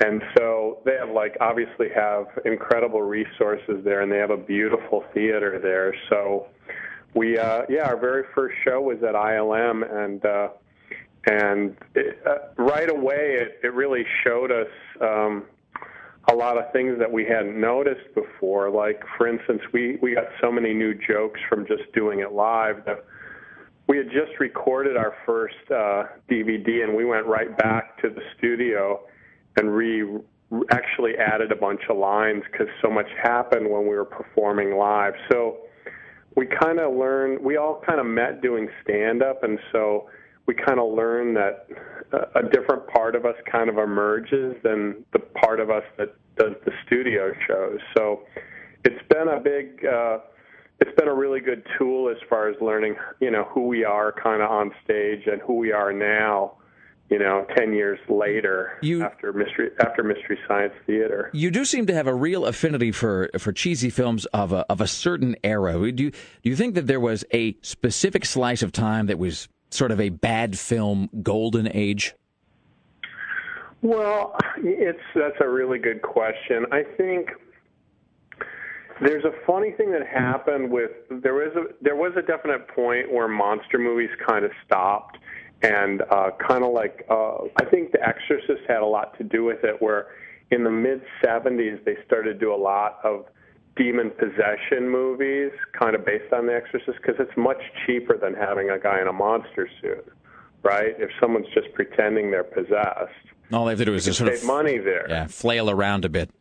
Yeah, exactly. And if you throw up, then you're good to go. And and so I think for some reason those movies work really good for us, movies that have monsters in them.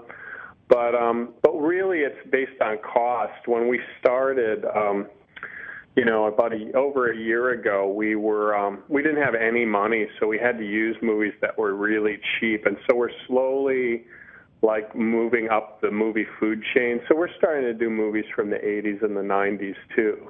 We're talking to Joel Hodgson of Cinematic Titanic, and you can find out more about the upcoming shows, which are going to be at the Newmark at cinematictitanic.com, the 29th and 30th. What films are you using on this tour? Because then it's a different movie each night. So what are the two movies you're going to be riffing on? Yeah, Friday night is a really incredible movie, bad movie. It's called East Meets Watts, and it's a kung fu blaxploitation movie where a kung fu martial arts expert and a black guy are chained together, kind of like The Defiant Ones, and with Sidney Poitier and Tony Curtis. But about 20 minutes into it, they just give up on the whole handcuffed together thing, and they take them off, and then it's just kind of a crummy movie after that. Then Saturday night is a Filipino monster movie called Danger on Tiki Island, which may have the worst. We've riffed on a lot of bad movies, but it could have the worst monster that we've ever seen. I'm writing this down right now. Danger on Tiki Island. Must Wikipedia this movie as soon as we're done. Fantastic. Has there been, and you guys must get this request all the time from fans, has there been any talk of occasionally revisiting a classic, something you guys riffed on during the Mystery Science Theater era? Well, actually, yeah, we did that last Christmas. We redid Santa Claus Conquers the Martian. Excellent. So that was really interesting because, right away it presents a challenge because each one of our movies has 600 riffs to it. So you kind of look at it and go, are we going to repeat ourselves? And we were able to go in and do it again. And I think there were only about 4 jokes that were similar, and we took them all out but one, just as a marker. We're talking with Joel Hodgson. You can find out more about Cinematic Titanic at cinematictitanic.com. The shows are May 29th and 30th. And from a giggling fanboy perspective, I have to ask this. The first, I think, 3 episodes of Mystery Science Theater that aired on KTMA, they've been called the missing episodes of the people, completists have looked forever for these. Are there copies in existence somewhere? I don't need to have one as long as I know one exists in a vault somewhere and it's safe. I haven't. I really, truly don't know about that. I mean, the first one we did was the green slime, and that was really just a cell tape. So we never riffed on the whole movie. So that one, the only thing that exists of that is the cell tape that we cut together to kind of demonstrate to the people at KTMA what we were doing. And the other ones, I don't know, but it's possible. It was all we could do. It's possible that they don't exist because all we could do at that time was to put the show together, and we weren't thinking 20 years from now people would care. You were not anticipating the preservation of your legacy, sir. No, we didn't at all. So it's really likely. I don't think those two exist. Otherwise, they would be out there, but I don't know. And I have to say, actually, at the mention of the green slime, my news director, Tim, just started agitating noticeably in his seat. I went to see it when it actually came out. You saw the green slime in theaters? In the theater. Before multiplex theaters, and they actually gave away green slime to all kids in attendance that day. So like a William Castle thing where all attendees will be given a vial of goo. Mm-hmm. That's fantastic. Maybe somebody just had a cold. Let's find a way to dispose of it. And just before we go, I want to ask you just sort of in a different path here. You had a recurring role on Freaks and Geeks. You were a clothing store owner, a discotheque-loving DJ. How did that come to happen that you ended up working with Judd Apatow on Freaks and Geeks? Well, it's funny because I've known Judd since he was in high school. When I was a stand-up, way before Mystery Science Theater, I was in New York, and this kid calls me from Long Island and says, "Hey, I got a radio show at my high school, and can I come and interview you?" And Judd and a couple of his friends came in with a tape recorder, and they interviewed me, and that was that. And I didn't know that this guy was interviewing every comic that came into New York. And so he was just he's a very ambitious kid, and he was already getting involved in getting to know all the comedians. And I later met him again through Gary Shandling, and he was working on Gary Shandling's show, and he kind of reintroduced himself, and we became friends. So I've known Judd that long, and also Paul Feig, who is the creator of Freaks and Geeks, is another good friend of mine, too. And so those guys just said, let's throw Joel a bone and put him in this role. But they did that to all our friends. I mean, basically the entire cast of Freaks and Geeks are friends of ours, pretty much. And really, I think probably I would be drummed out of the radio DJ guild if I did not end this by asking the big obvious question. So, Joel, let's say you're actually marooned in space on a craft of some kind. What's the one movie you would take with you to watch over and over? I think I just saw Angels and Demons. I think that would be the best new movie to riff on. Excellent. CinematicTitanic.com is the website, and it's going to be 2 shows. It is at the Newmark, May 29th. And 30th. All right.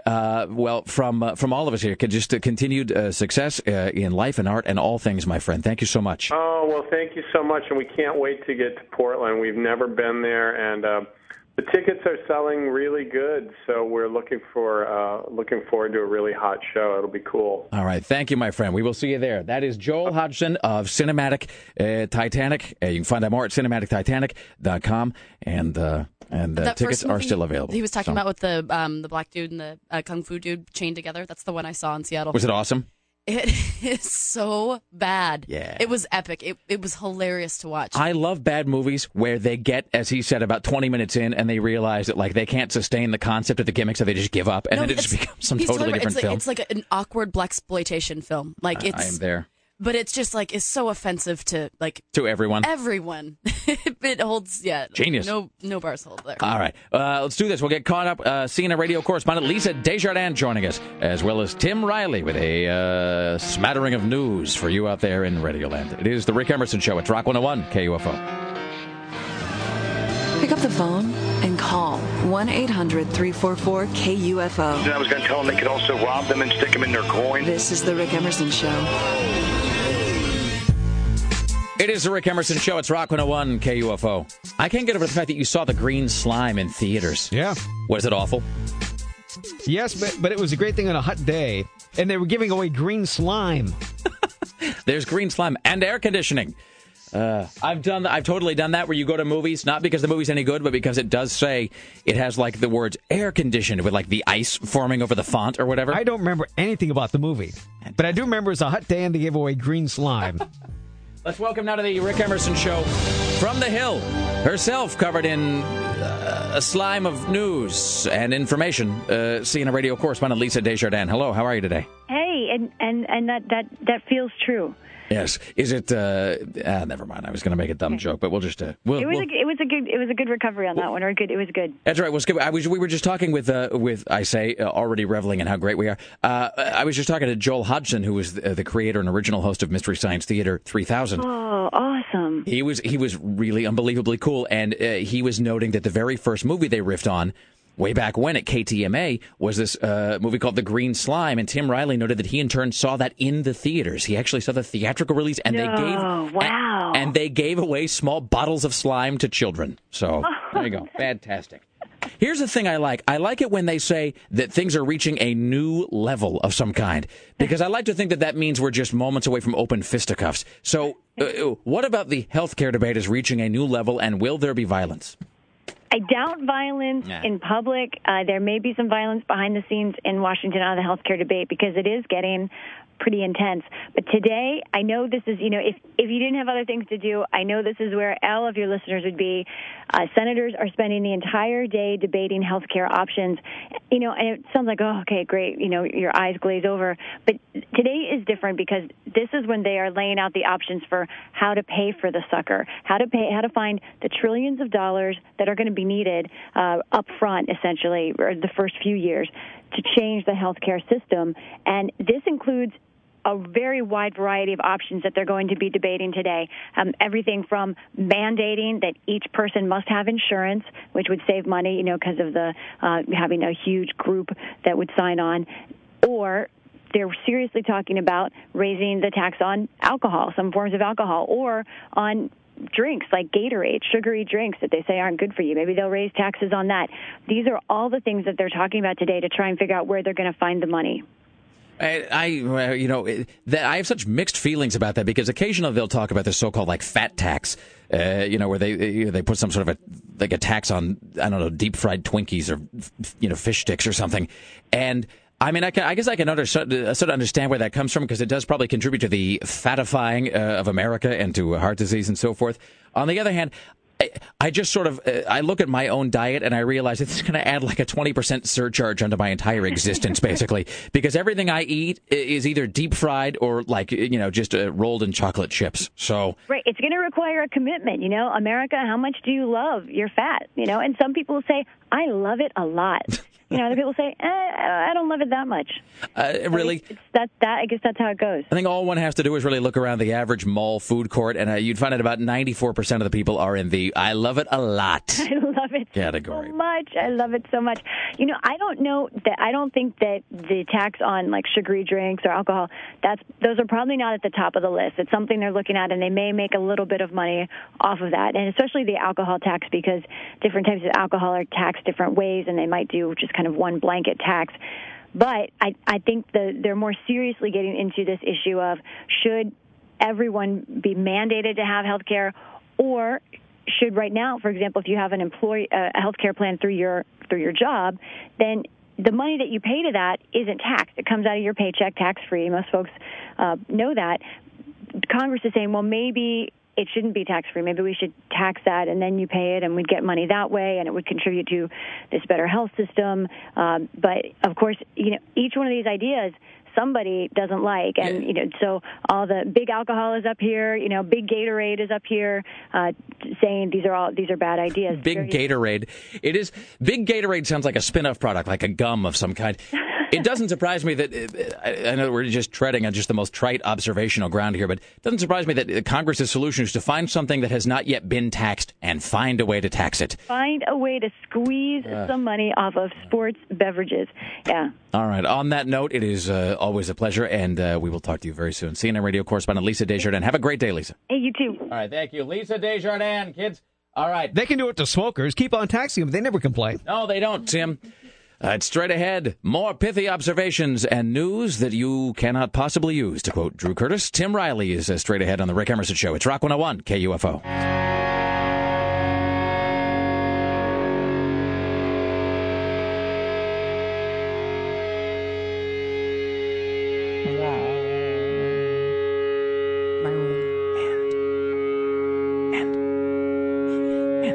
Come on. And... All right. And so let it be done. Let's talk about one of our proud partners here on the Rick Emerson Show. That is Secret Aardvark Habanero Hot Sauce. Okay, so I have today, this is the completely coincidental, just came in today, 7:18 a.m. I got this email. This is this morning. This is from Jenny. Jenny emails, the subject line of this email, Secret Aardvark, and she says, last night was taco night in our family. Taco night is a glorious night. It's like pizza day. Sunday night was always taco night with my family. Oh, it's fantastic.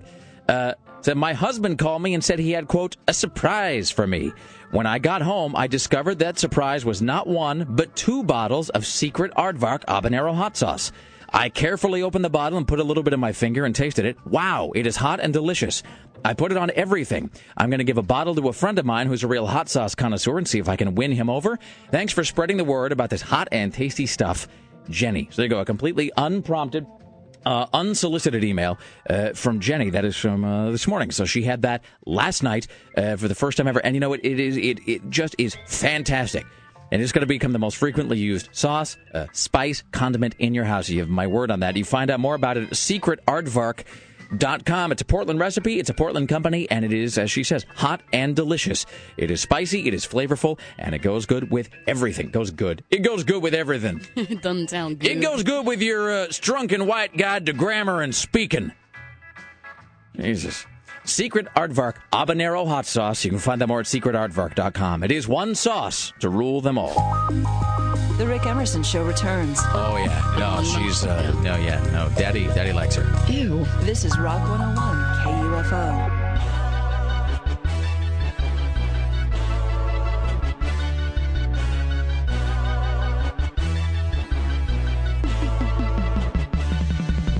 It is the Rick Emerson Show. It's Rock 101, KUFO. Coming up in mere moments, Tim Riley at the news desk. And coming up at 9, Smells Like the 90s with our good friend Buzz. Join us tomorrow on the Rick Emerson Show when our guests will include Kelly Clark from the Willamette Week and Mr. Skin from MrSkin.com. Right now we will take caller 10 at 503-228-4101. Caller 10 at 503-228-4101 for a copy of Max Fleischer's Superman 1941-1942 2-disc collection on DVD. Faster than a streak of lightning, more powerful than the pounding surf, The Amazing Stranger from Krypton, a Man of Steel Superman featuring 17 action-packed vintage theatrical cartoons on DVD. This official release also features remastered original film elements from the Warner Brothers vault. That is the Max Fleischer Superman collection on DVD. Caller 10 at 503-228-4101. At the news desk, your personal savior, Tim Riley. In the news with Tim Riley. Come on and get your free house. Yes, a free house on Craigslist is not a scam.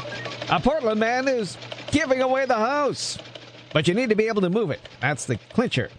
James Bennett is rebuilding in southwest Portland and is offering up his old home for free in Craigslist. They'll make a nice house up in the hills somewhere, some unincorporated area.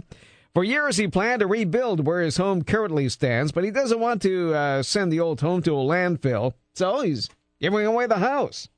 The house was built for Vanport during World War II, and he moved it to where it was in the 1950s. He hopes to find a taker. So this is like when somebody has a lot of dirt in their driveway, and if you can haul it away, you can have it, but it's not dirt so much as it is a whole home. Correct. All right.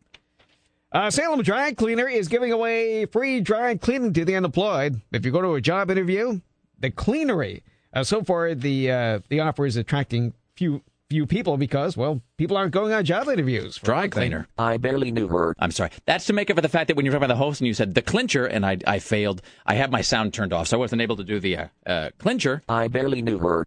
Hey, well, that is a variation on something we were talking about the other day, where I was on. Somebody sent me a photograph, and I think it was from another city, so this must be a spreading idea, where it said free dry cleaning if you are going to job interview. But as you noted, I'm not saying it's being done for this reason, but I mean, it in a weird way, it's kind of a great thing for the dry cleaner because they look cool, but they don't ever have to actually follow through on it because, as you said, no one's being interviewed because there are no jobs. So here's Tim Riley.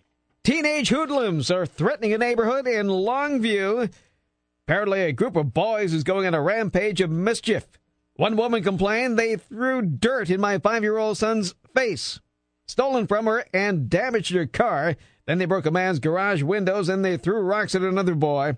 Looks like a 12-year-old is the mastermind behind this. He needs to be punished.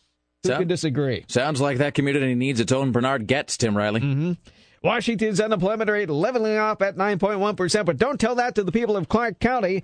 Their unemployment rate bigger than all of Oregon at 13.4%. Now, was that the highest in the country? Did we ever figure out what the new figures were for Detroit from Michigan?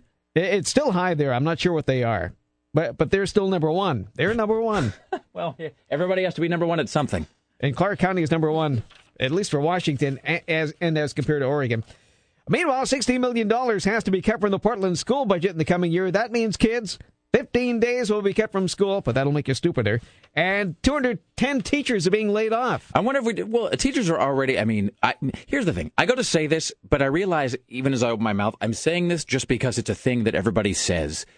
And you're just supposed to repeat it. And maybe it's true, maybe it's not. Sarah, your mom is a teacher. She is. I was about to open my mouth and go, well, teachers are so overburdened now, what with the huge class sizes and all.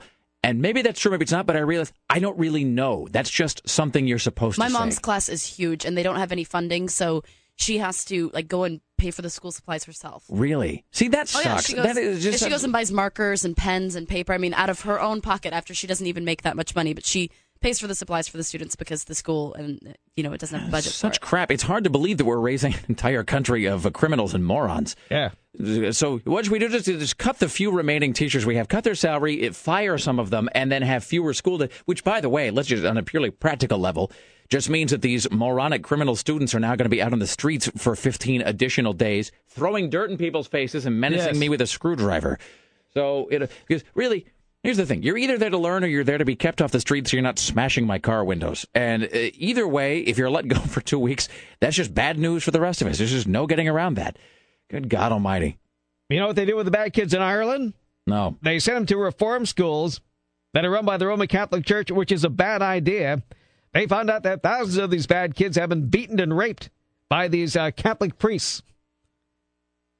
Yes, this news came on. More than 30,000 deemed petty thieves, truants from dysfunctional families were sent to a system run by Catholic priests and nuns since the 1920s, and they were systematically beaten every day, and many were raped. Systematically implies that there's some sort of a conveyor belt, yes. Although the girls were a little bit better off in the places run by the Sisters of Mercy. They did have a little bit of mercy, but not as much as the places that did not. Not as much as the fathers of our perpetual buggery, which is where things were going a lot worse. So expect tens of lawsuits in a country which is Roman Catholic. Jesus. All right. Well, I guess we could have.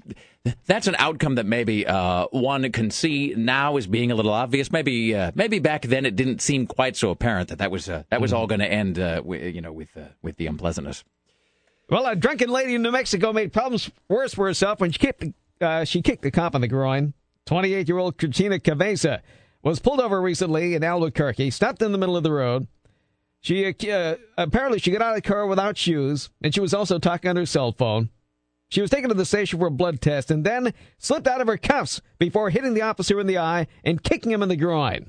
That's going to end. That doesn't end well for anybody. It doesn't end well for the cop because the cop ends up, in pain and having to do a lot of paperwork. And the paperwork is because he's tased you in the face because you decided to kick him in the groin. If you kick a cop in the groin, he's going to do something extremely painful to you, probably multiple times, and all the other cops, and in fact, all of us will agree that you had it coming. And it just ends up being a big hassle for everybody involved. Just don't be a jackass.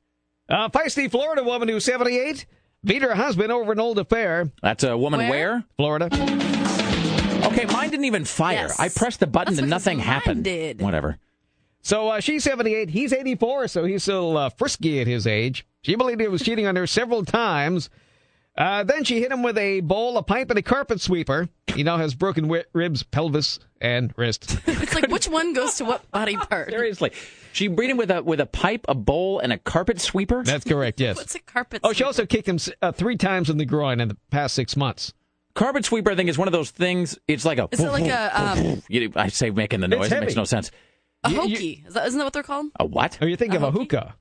That's a smoking instrument. It's like a vacuum cleaner, but it's not plugged into anything. Ones. Yeah, but it's it has a hokey. at the end of a stick or whatever. Yeah, that you push it along. This makes no sense. If you don't know what we're talking, like if you are perhaps a transplant from another culture and don't know what we're talking about, it makes no sense. That's a thing that we all know. We can all visualize it in our head, but you can't really explain it. But it's the thing on the end of a handle, and it goes bum bum bum bum as you push it over the carpet back and forth. All right. And of course, our top story today: Paula Abdul has concocted this story that she was involved in a flaming plane crash and then walked away. Yes, it's true. I was on tour, and in the end of '93, I was leaving. It was on my birthday too. I was leaving St. Louis, and I was on a 7-seater private plane. I was going to Denver, and close to 40 minutes into the air, one of the engines blew up, and the right wing caught on fire, and we plummeted, and I broke through my seatbelt and smashed my head on top of the plane. I was knocked out. When I came to, everyone was holding hands. The entire plane was in flames. Half the other engine blew, and the co-pilot crash-landed us in a cornfield in Iowa. I know. There's so much going on with that. There really is. It's very creative. I know. And here's my question. They're all holding hands while the plane was on fire after something exploded. In a cornfield in Iowa. After the co-pilot crash-landed the plane. Even though Iowa says there haven't been any plane crashes there since 1990, and in fact we deduced that going from St. Paul to Denver... It's flat. And it wouldn't even take you over Iowa. Also, she makes it easier to debunk by noting that it was on her birthday. So, she tells us exactly what day to check. Also, I've made this observation before, but it's 2009. Why is that soundbite? Why does it sound like that soundbite is coming to us from an Edison talkie? It sounded like she was calling into a radio station or something. Wasn't she? I thought she was on the phone. Yeah, but we just talked to somebody on the phone 5 minutes ago, and it sounded fine. That sounds like it's coming off a 78 that's being played on your grandmother's Victrola. So I'm wondering if that is an old, was that interview just conducted, or is that from It was just conducted. So it's not from when she was still high or something. I don't know if she was still high during the interview. No, she was just admitting to it now. So anyway, it seems like that's a thing that don't you want to just put her on television under some hot lights and then and just figuratively, with your words, verbally beat the truth out of her about that. That's the sort of thing that bugs me for some reason. And I think I speak for all of us here. There's a disproportionate amount of irritation I have over something like that because it's so clearly just made up.